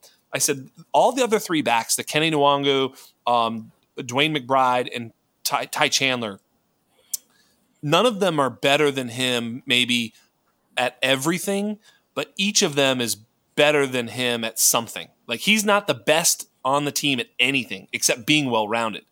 Like, Dwayne McBride is, unless he's a complete moron, is obviously a better straight-up between the tackles, rip-your-face-off runner. Like, he's explosive and strong and, you get my point. Like Ty Chandler's a better sort of, he's faster, better pass down back, etc. I think all of them are better at something. He's just sort of the guy there. I don't know, man. If there were any sort of quality backup behind him, I think we would be, making. Dude, you can make a case for Ty Chandler if you want. I don't know if I can. I mean, yeah, it's hard. So last week I did a show with Kyle Dvorak of Roto World, and he brought up the Vikings backfield as an opportunity for, ambiguity and all the opportunity there. And we were talking about how in the next month when training camp opens, one of those could see their value spike if they have a clear RB2. But in the process, I was trying to put some slides together because it was on YouTube and was something nice and visual. It's like Dwayne McBride coming in off like 1,400 yards in college. Yeah. And you can sell it. Ty Chandler, I think he had 0.6 PPR points in his rookie season and touched the ball 3 times. It's like, well, we just don't know. But, Kenny Nwangwu, he's going to be active because he's one of those players. He plays on special teams. He's one of the most explosive returners in the league. So, okay, if you're taking a bet on any of them, at least Nwangwu is going to be active on game day. So I don't mind the idea of trying to acquire him cheap or pick him up off waivers if he's there. Yeah. If he's in deep leagues, just doing something where you can acquire him as part of a bigger trade.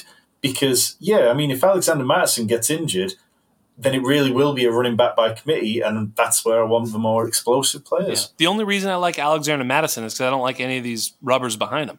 It's no, really. It's like, because when I go, oh, Madison sucks, then this guy's going to play ahead of him. I'm like, probably not. Probably not any of these guys are going to play ahead of him. So that's where I sort of lean. But, who's to say they don't bring in Fournette? And it's like, it's just, I'm not even saying that someone's going to rip his job and he's going to go back to the bench. I'm just saying that I don't think he's going to be this like top 15 running back at the end of the season where you're like, dude, fucking Madison. I mean, it is possible. I will give you that. I just don't like betting on it because of all the other things that scare me about him. The depth chart and his sort of projected opportunity, that's very attractive. I'll give you that much. Moving on. Get me away from Alexander Mattison. I don't know what to do. By the way, I can't sell him for shit.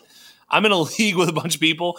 I offer I spam the whole league. Alexander Mattison for a 24-second. Everybody told me to go F myself, basically.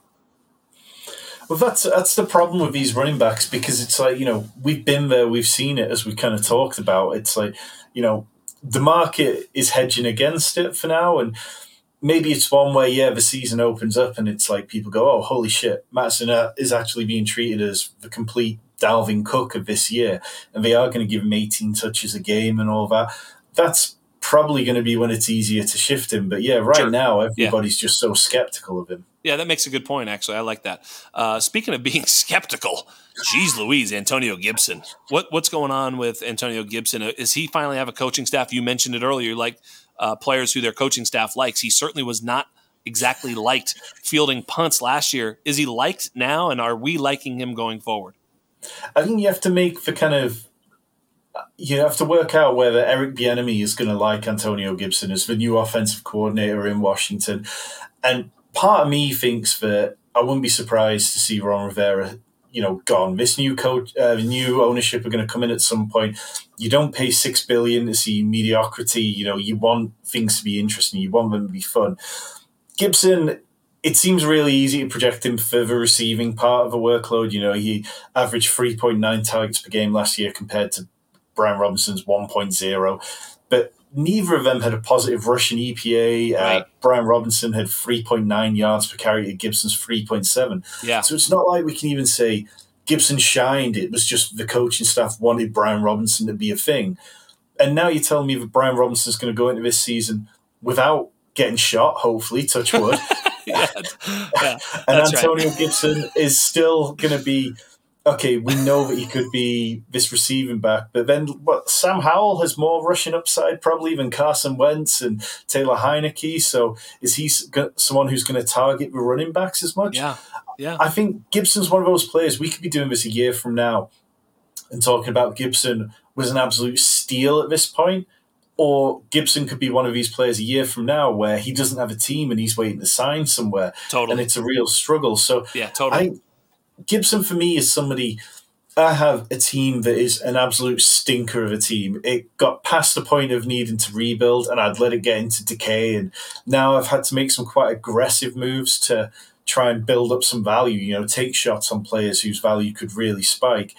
And he's the kind of player that I'd be looking out for on a team like that, where it's like, okay, if I play this one right and I can pick him up for a nice buy low, is he somebody that I can spin even 2 months from now, 3 months from now, and just get a slightly higher return on my pick to just accumulate that value steadily? Yeah, totally. Yep, that makes sense. I mean, it is the dynasty quandary of all time. Like when, there's so many players like this where you're like, you just pointed out the ceiling case and the floor case, and they're, exalted. You could be so excited or it's terrifying. It's like, yeah, absolutely nothing. Speaking of floor and ceiling, my boy, the boy I love, everybody knows this is a Gabe Davis podcast brought to you by Gabe Davis. Gabe Davis, new situation, no. Make or break, yes.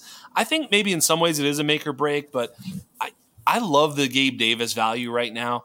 Like, we are so fickle. This is another dynasty sort of like, and also just fantasy. Like last year he got steamed, right? He got fucking steamed. Like there was so much steam coming off him. It was ridiculous. I couldn't believe it. It was such a wild time for me to be alive because I was this sort of noted Gabe Davis person. And I was like, yeah, this is fucking way too expensive for Gabe Davis. This is clearly too much, even though I did buy him in the Scott Fish Bowl for that value. But it's too much for Gabe Davis. But now it's like, dude, he's going in the 40s, wide receiver. What is he on Underdog right now? I feel like he's kind of like, so he's kind of like in the round 8 range on Underdog, and on DraftKings you get him round 9. But like, so last year he was pushed up as high as round 3. 4, yeah, 3. Jesus, man, yeah. It's like, what do we do? That, yeah, it did. And the arguments on Twitter, they got, families were torn apart. It was difficult. And really, it feels like people aren't taken into account that he played with a high ankle sprain for the vast majority of last year. And really, he still kind of did okay. Like, he delivered 4 weekly finishes inside the top 13 half PPR wide receivers. I think he had a wide receiver 1 overall week. Yeah. But now in Dynasty, you're talking if some places I've seen him drop below wide receiver 50. Like, you look at the expert consensus ranking on Fantasy Pros, and I think he's wide receiver 45 on there. You can pick him up for like a mid-second round pick. But like the Bills, they brought in Dalton Kincaid. They haven't brought DeAndre Hopkins in yet. Yeah. And obviously if that happens, yes, you can probably ding him quite a bit. Yes. But everything the Bills have done has been good for Gabe Davis's value so far, in my opinion. That's right. Yeah, outside of DeAndre Hopkins, which would be a death knell in a lot of ways, because Gabe ran all the routes. I mean, that was one of the things that led me to Gabe Davis was that, well, you pointed out coaches liked him, and they still do. The second season, Emmanuel Sanders coming in and stealing his lunch money season was the one that threw me off. But like his rookie season, they forced him onto the field. They really did. Like first game, they were like, nope. They forced him an end zone target like right off the get. Like they were trying to get him involved. Like I think they like Gabe Davis. I think he's probably a hardworking player. He's a good blocker. Like he does good things. Like he's not explosive. Like he's not a 4-3 guy. He's a downfield field stretcher who isn't exactly prolific down there. So he is limited. That's why he went in the 4th round. He's a limited player. He's not like this amazing. I remember, it's funny when he came out, Kenny Golladay was good. That's why Kenny Golladay got this big contract. Do you remember when Kenny Golladay was good? And I said, all this time. Dude, I said Gabe Davis is Kenny Golladay, and people were like, dude, you're a fucking idiot, And I may be more prophetic than I even know. Is all I'm Yeah, I mean, it's one where I think that most people who have Gabe Davis rostered have probably believed in him to this point. Like, you probably haven't gone out and bought him at a point and you're a little unsure. I think most people who've sat through the good have sat through the bad at this point, and he's probably not somebody who you're going to see traded a lot this offseason. Yeah, so let me ask you a question. In Dynasty, who do you prefer? This is a tough one. Ready? Calvin Ridley or Amari Cooper? I'd go Calvin Ridley. I think the upside is slightly higher going forward. I think, Deshaun Watson, there could be a clear case where he just actually never gets good again in terms of where we saw before all the incidents off the field. Calvin Ridley, yes, it's projecting something, but like I've seen Calvin Ridley as a top 5 dynasty wide receiver.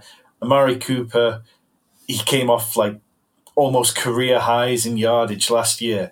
But the Browns have already added more wide receivers. Elijah Moore, we drafted Cedric Tillman. We've got I'm blanking on his name now, but Donovan Peoples-Jones, who had a bit of an average season, and it feels like that offense could spread things around more. Whereas, I'm just buying the Jags apart from Travis Etienne. The Calvin Ridley ADP is not something I like very much. I did two people that do some projections, and I talked to both of them, both Chalk and Billy Musio, and they were both kind of like, it's going to be hard for Calvin Ridley to see ceiling with, look, Zay Jones was a target earner. Evan Ingram was a target earner. Christian Kirk, target earner. That's 3 other target earners on the team. It's not like they were just default guys. These are actually guys who can earn targets on their own. Insert Calvin Ridley. He's a target earner. I'm not going to say he isn't, but is he that much of a, does he have that much of his own gravity where he changes everybody else down so that he elevates above them? I don't see that in him as a player. I mean, I know he was very good, at one point in time, but he's also now like 28. He's getting older. He's been out of the game for 2 years. New offense. What's the old adage? New wide receiver going to a new team is a little bit, scary sometimes unless they're a super alpha. Well, is he a super alpha? That's where I have some questions. What do you think? No, I think your points are entirely fair, and I think it's one where I don't have. When people push back on Calvin Ridley, it's not something where I go, no, you're wrong. You're an idiot. Yeah. I can't believe you don't believe in his upside. I think it's just one for me where Amari Cooper, particularly down the stretch, I think about games down the stretch, who's going to come up big. And with Cleveland, I just always worry about the weather and the game environment. If their defense turns up great, then it could definitely be tricky.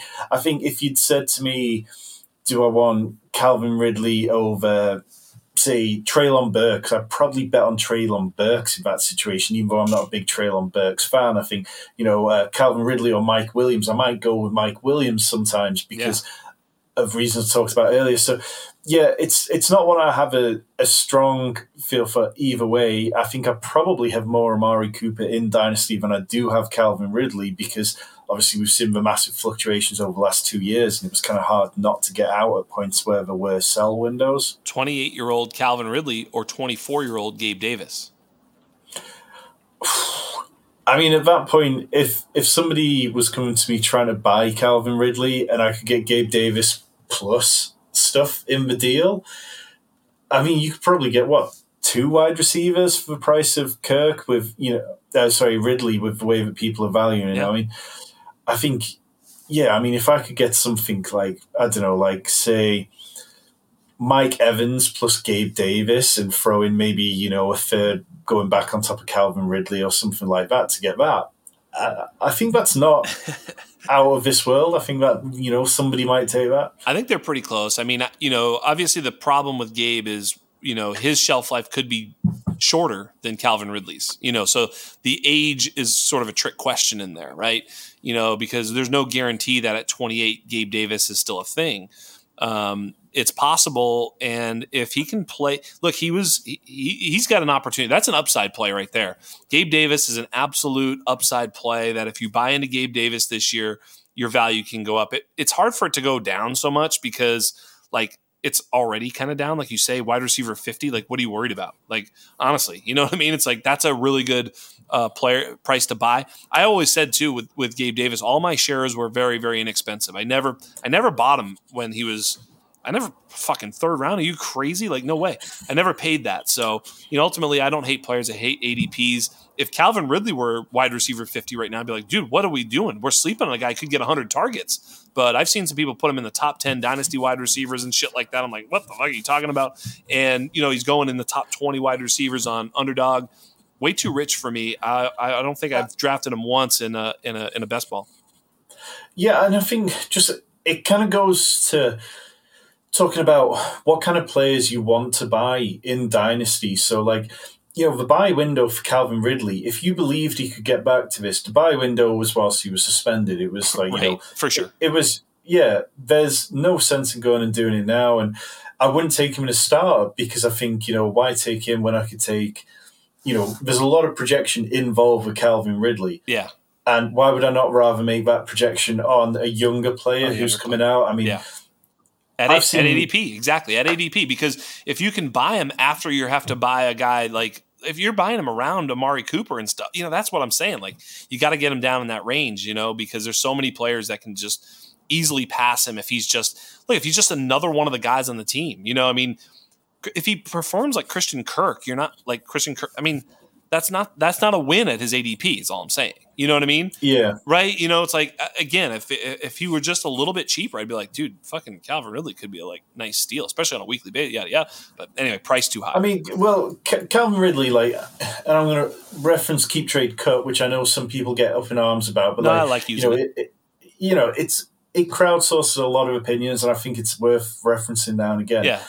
They have Chris Godwin a fraction above Calvin Ridley, and I would absolutely trade Calvin Ridley straight up for Chris Godwin every single time. Yes. That's one I would. Yeah, that one I wouldn't even need to think about. Right. That's what there's my point, right? So Chris Godwin for sure over Amari Cooper and Calvin Ridley, right? So I put Calvin Ridley back into. I think it's a conversation with Amari, and honestly, what about Mike Evans? Mike Evans versus Ridley. I mean, I know this Baker situation is not very good, but Mike Evans has been a stud every fucking year, and we're going to just say that all of a sudden Calvin Ridley is going to have more good seasons from here forward than Mike Evans? I don't know that. Yeah, and with Mike Evans, you can say, okay, well, the Bucs, they have Godwin, they have Evans, and that's about it. That's about it. If you want to talk, we talked about the Jags and how many great options they have. It's definitely trickier for Ridley to become dominant in that offense than it probably will be for Mike Evans, even with a terrible quarterback like Baker Mayfield. Yeah, Evans is going to have, 5 to 8 touchdowns. There's going to be 5 to 8 touchdowns going the other way when Baker throws shitty passes towards him. Yeah, that's right. The cornerback playing against Evans is going to have 5 to 8 too. Speaking of, all right, one more quick one, and then we'll dunk on someone before we leave. So, Darren Waller, I love this one. Darren Waller is he feels like he could fucking blow up here. I mean, I don't love the passing offense there. I think it's way overrated. Daniel Jones right now, I think, is steamed up a bit too much for me too. Another story for another day, but I just feel like they spent on Waller. He was hurt. Obviously, Darren, if he stays healthy, Waller. But if he stays healthy, Darren Waller projects as a 120 plus target. No, 100%. I think you look at what the Giants have got. They traded the 100th pick to get him from the Raiders.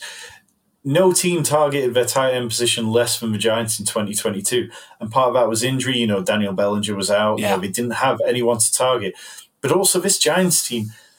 They know they've got work to do. They went out and they signed 400 slot receivers. Yeah. But what they need is that big guy, and that is Darren Waller. Darren Waller can play in line. He can play out wide. He can play down. Yeah. And he can win on the boundary. He's a guy who's earned targets, and I do believe that targets are earned rather than just given. And, over the last 4 seasons, he's averaged 7.5 targets, even in 2022, which was a really miserable year for him. He was dealing with injuries, competing with Andre Adams and Hunter Renfrow. He still averaged over 5 targets per game. If you're telling me that that's the floor for Darren Waller in this Giants offense, and I can go and pick him up for a mid-second at the minute, and he could be, I've seen people projecting Darren Waller as high, people I respect as well, people projecting him to be as high as the tight end 2 in this season, then that's a bet which I'd be interested in making, particularly if you're playing in a tight end premium league. Yeah, you're right. For his career, taking into consideration his bad years, his early years when he was a wide receiver, literally for his entire career, he's averaged six targets a game. So, he was well above that, obviously, during the heyday. He had 117 targets in 2019, 145 in 2020, and then 93 in only 11 games in 2021, 2022 throwaway season, obviously, as you point out. And the question is, I think it's very simple. is he still viable or not? Well, obviously the Giants think he is, right? So, I mean, we got to think he's still at least close to the 2021 version, and that the 2022 version was an injured version, which it was. And yeah, I mean, I think he's, 125 targets, 12 yards a catch, I'm looking forward to it. I'm really excited for him. 8 yards a target, I think is well within line. I would project him comfortably, in the 125 target, close to 1,000 yards, and who knows on touchdowns. Yeah, I think it was also pretty obvious he didn't get on with the coaching staff last year in Las Vegas. There was quite a few rumors about differences of opinions, and then it seemed like Derek Carr was miffed with him at times, thinking he wasn't trying to push himself to recover as quickly as he could from injuries. So fresh start on a team that is crying out for somebody to just earn those targets. Absolutely all aboard Darren Waller. There we go. All right, and we're going to end here in a moment, but I do need you to tell me. I don't even know what the question is anymore. It's just every show. You wrote about him in your article, so this is your fault too that it's coming up. Okay? This is on you, not on me. I didn't do this. This is your show sheet, not mine. But I do want to know, how bad is it going to get for Trey Lance, and will he shine? Listen, let me just say it this way. I don't know if you saw on Twitter today. They said that, and there were people getting upset. They said they're going to maybe see some situations where Brock Purdy plays with Trey Lance at the same time. And I was the first to say that Trey Lance is easily going to be – that's why they signed Sam Darnold, because Trey Lance is going to take over the Kyle Juszczyk role and is going to shine as a Pro Bowl fullback in this league. I mean, Trey Lance, look, I'm a Brit. I've been over to America and been to college games, and one of the teams I went to see was North Dakota State. It's way back in 2009. So I've always had a soft spot for players coming out of North Dakota. And when Trey Lance came out, it felt perfect to me. He felt like the kind of player that, okay, you put him in with that Shanahan scheme, with a good offensive line, with weapons, and it can really happen. Yeah. But you look at it now, and he's age 23. But since the start of the 2018 college season, he's thrown a total of 419 passes. That's a number which last year, 16 quarterbacks passed more than that in 2022 alone. Yep. So it's really difficult to build a case for Trey Lance where people just can't immediately shit all over it. But then the flip side of that is Trey Lance has more career dropbacks in the NFL than Jordan Love, and nobody has any questions about how bad Jordan Love is going to be. It's just I have plenty of questions about how bad Jordan Love's going to be. Sorry, I've overstated that. Yeah, no, you were on the wrong podcast, sir. I think you need to check your ID. It's like Jordan Love has just assumed that he can be this fine star in the NFL. There sure is a lot of Jordan Love for sure. Yeah. But meanwhile, Trey Lance, it's like, oh no, he's a bust, throw him on the scrap heap. But what have we seen? One game where he broke his leg or whatever the injury was, one game in the monsoon. Then you go back to the rookie year where he was dealing with injury there. He had a broken thumb that was changing how he had to throw the ball, so he wasn't able to step in. Trey Lance has absolutely not had a fair crack at things. That's for sure. Yeah, that's for sure. I agree. Look, all last year, here's the thing, Tom. Last year, all I was saying is, are we sure he's any good? Before the season, people were like, no, fucking, here we go. I was like, are we really? He was first round. He was drafted in the first round of startups. This was a guy who was. I had the 101 in one league, and I was so set that I wanted Trey Lance that I traded out from there for absolute pennies on the dime to let a Jags fan take Trevor Lawrence so that I could take Trey Lance, and I was convinced it would be fine. And what I would say is that I did that because I had Josh Allen and Joe Burrow, so I was confident that I was okay. But yeah, that's probably one of the worst dynasty decisions I've ever made. Yeah, look, I was skeptical. I have drafted him in, I think, 2 spots of my leagues. But yeah, I was not all in. And only because I'm not sure, It's like I do see the upside. He's a tantalizing prospect, size, speed, specimen. As it turned out, though, we saw him on the field. He's not a speed specimen. He's not. No. He has. So that's been a false promise. He's more of maybe a rushing touchdown scorer, but he's not going to run all over the place. He's not Lamar Jackson, Jalen Hurts. He's not this type of player. So those quarterbacks, it's like you see them in the scheme that they were being pushed to the outside. It's like, you run the RPO, you run those kind of plays so that the quarterback could get there. But Shanahan felt convinced that the best way to run Trey Lance was up the gut, and that's ultimately what got him injured. Yep. But yeah, he seemed unconvinced by the speed. And if you're a dual threat who isn't particularly lightning fast, then you're not keeping defenses honest that way. If your throwing is erratic, as I think it's fair to say Trey Lance is throwing, from all the reports we've had from beat reporters as well, it's not consistently good, would be very, That's right. Yeah. It's like, well, what is it that Trey Lance specializes in now after all this time? And yeah, I can't make an argument in favor anymore. This year, I've been just writing so much Trey Lance propaganda over the last couple of years, and I've talked him up and I've taken large stands in Dynasty and Best Ball on him, and this was the off-season where I diversified and got away with it. But I could see that the writing was slightly there last year, and I picked up Brock Purdy on waivers in a bunch of leagues, and thankfully I've kind of found a way out of it. Yeah. I think what will happen is Trey Lance will be throwing to Gabe Davis for the Stampeders or whatever the fucking USFL team is, right? And we can both take our victory lap then. But you know what both Jordan Love and Trey Lance have in common, don't you? Go on. Christian Watson. Yes. And I'm telling you that Christian Watson is going to get two bums a lot of money, it sounds like. And Christian Watson's one of those kind of really fun players. It's like, even if it feels a little tricky to project him to be a star wide receiver this year because so much of his points came on high value stuff, and even with Jordan Love being Jordan Love. Yeah. Christian Watson is absolutely the kind of player that I don't mind drafting a bunch of or taking shots on because he's going to be fun. And at the end of the day, what are we doing if we can't have fun and enjoy it? And if you can't put Red Zone on a Sunday and just be like, there's that fucking guy I love who's just really fun. This is great. I'm having a good time. I mean, that's fantasy football. I'm just saying, he did get Trey Lance drafted 3rd overall. If he can just put together enough games this year where Jordan Love can get a contract, because ironically, Jordan Love is up for a contract now too, by the way, because he's been on the bench his whole fucking rookie contract. So he's not even a value that way. But if he can somehow just give Jordan Love enough shitty throw, deep throw somehow, and Christian Watson's, of course, wide open because he's the fastest guy in the world and scores all these touchdowns, and somehow gets Jordan Love erroneously paid as well, Trey Lance and Jordan Love, I mean, they'll both owe him so much money. It'll be the greatest accomplishment a wide receiver has ever made in NFL history to get these two guys all the money. So Christian Watson, MVP, for getting 2 rubbas paid. That's my take.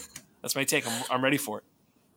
I'm not going to argue against it because, like I said, he's a fun guy, and I'd love to see it happen. By the way, you can DM me anytime you want to shit on Jordan Love. Look, I've said it. Jordan Love was not a very good prospect, but he's also not that guy anymore. He's a guy who's 2 years removed from being a college prospect, 3 years, whatever, and he's had an opportunity to grow, mature, change, learn. So he's a different player, and so I'm actually curious to see, but I'm certainly not ready to crown him, and I'm very, very dubious. And I have stated that I think Jordan Love helps the Packers be in line for Caleb Williams. I really believe that, because you can't with a straight face say that Jordan Love is a top 20 quarterback in the league, at least as of right now. I think he's a bottom 5 quarterback and has a chance to, go from there. But, at this particular point, he's nobody who's done nothing ever, not even in college. The only thing he's ever done is get erroneously drafted in the 1st round. We've seen that before. Yeah, and you look back at the contract offer that he took. Jordan Love is one of the few players in the NFL who didn't want to bet on himself. Rather than push towards the franchise tag by, playing on the 5th-year option, he was quite content to just take a deal which, okay, got him a little bit more, slightly more guaranteed money and possibly a little more security. But at quarterback position, security is always wafer thin. Yes. And the team clearly didn't believe in him because they wanted to pay him this deal rather than have him play on the 5th-year option or risk going towards the franchise tag. And Jordan Love didn't seem to believe in himself enough. So, yeah, if Jordan Love's not standing there banging the drum saying, I know what I'm worth and stuff, then how can we? Yeah. A la Kirk Cousins, who was like, I've got this shit. You watch me. I'll play on a $40 million deal. 1 year, $40 million every year, and I'll just be a fucking hired gun. I love it. Tell the people where they can find your awesome work. I know it's at Fantasy Pros, but the best way to sort of track you down and check out your awesome work. Like I said, folks, I'm not joking around. I love the articles. They were a ton of fun. Go check them out. You can tell he's smart, got his shit together. Love Tom Strachan. Thank you so much for coming on. Tell the people where they can find your awesome work, brother. Thanks, Jax. Honestly, it's just these 2 hours are absolutely flown by. It's been fantastic talking with you. A really good conversation. Yeah, you can find me on Twitter at NFL_TStrack. Write Fantasy Pros. Have a YouTube channel, The Fantasy Sanctuary, where we cover everything Dynasty, Best Ball, Redraft, DFS. A lot of visual stuff. So if you like watching stuff on YouTube, I would say come check us out. We put a lot of effort into the graphics and how we do stuff on there. And yeah, just ready for the season. Yeah, absolutely. Tom, thank you so much. I'm so glad to have you as a new friend and happy to have you on the show, brother.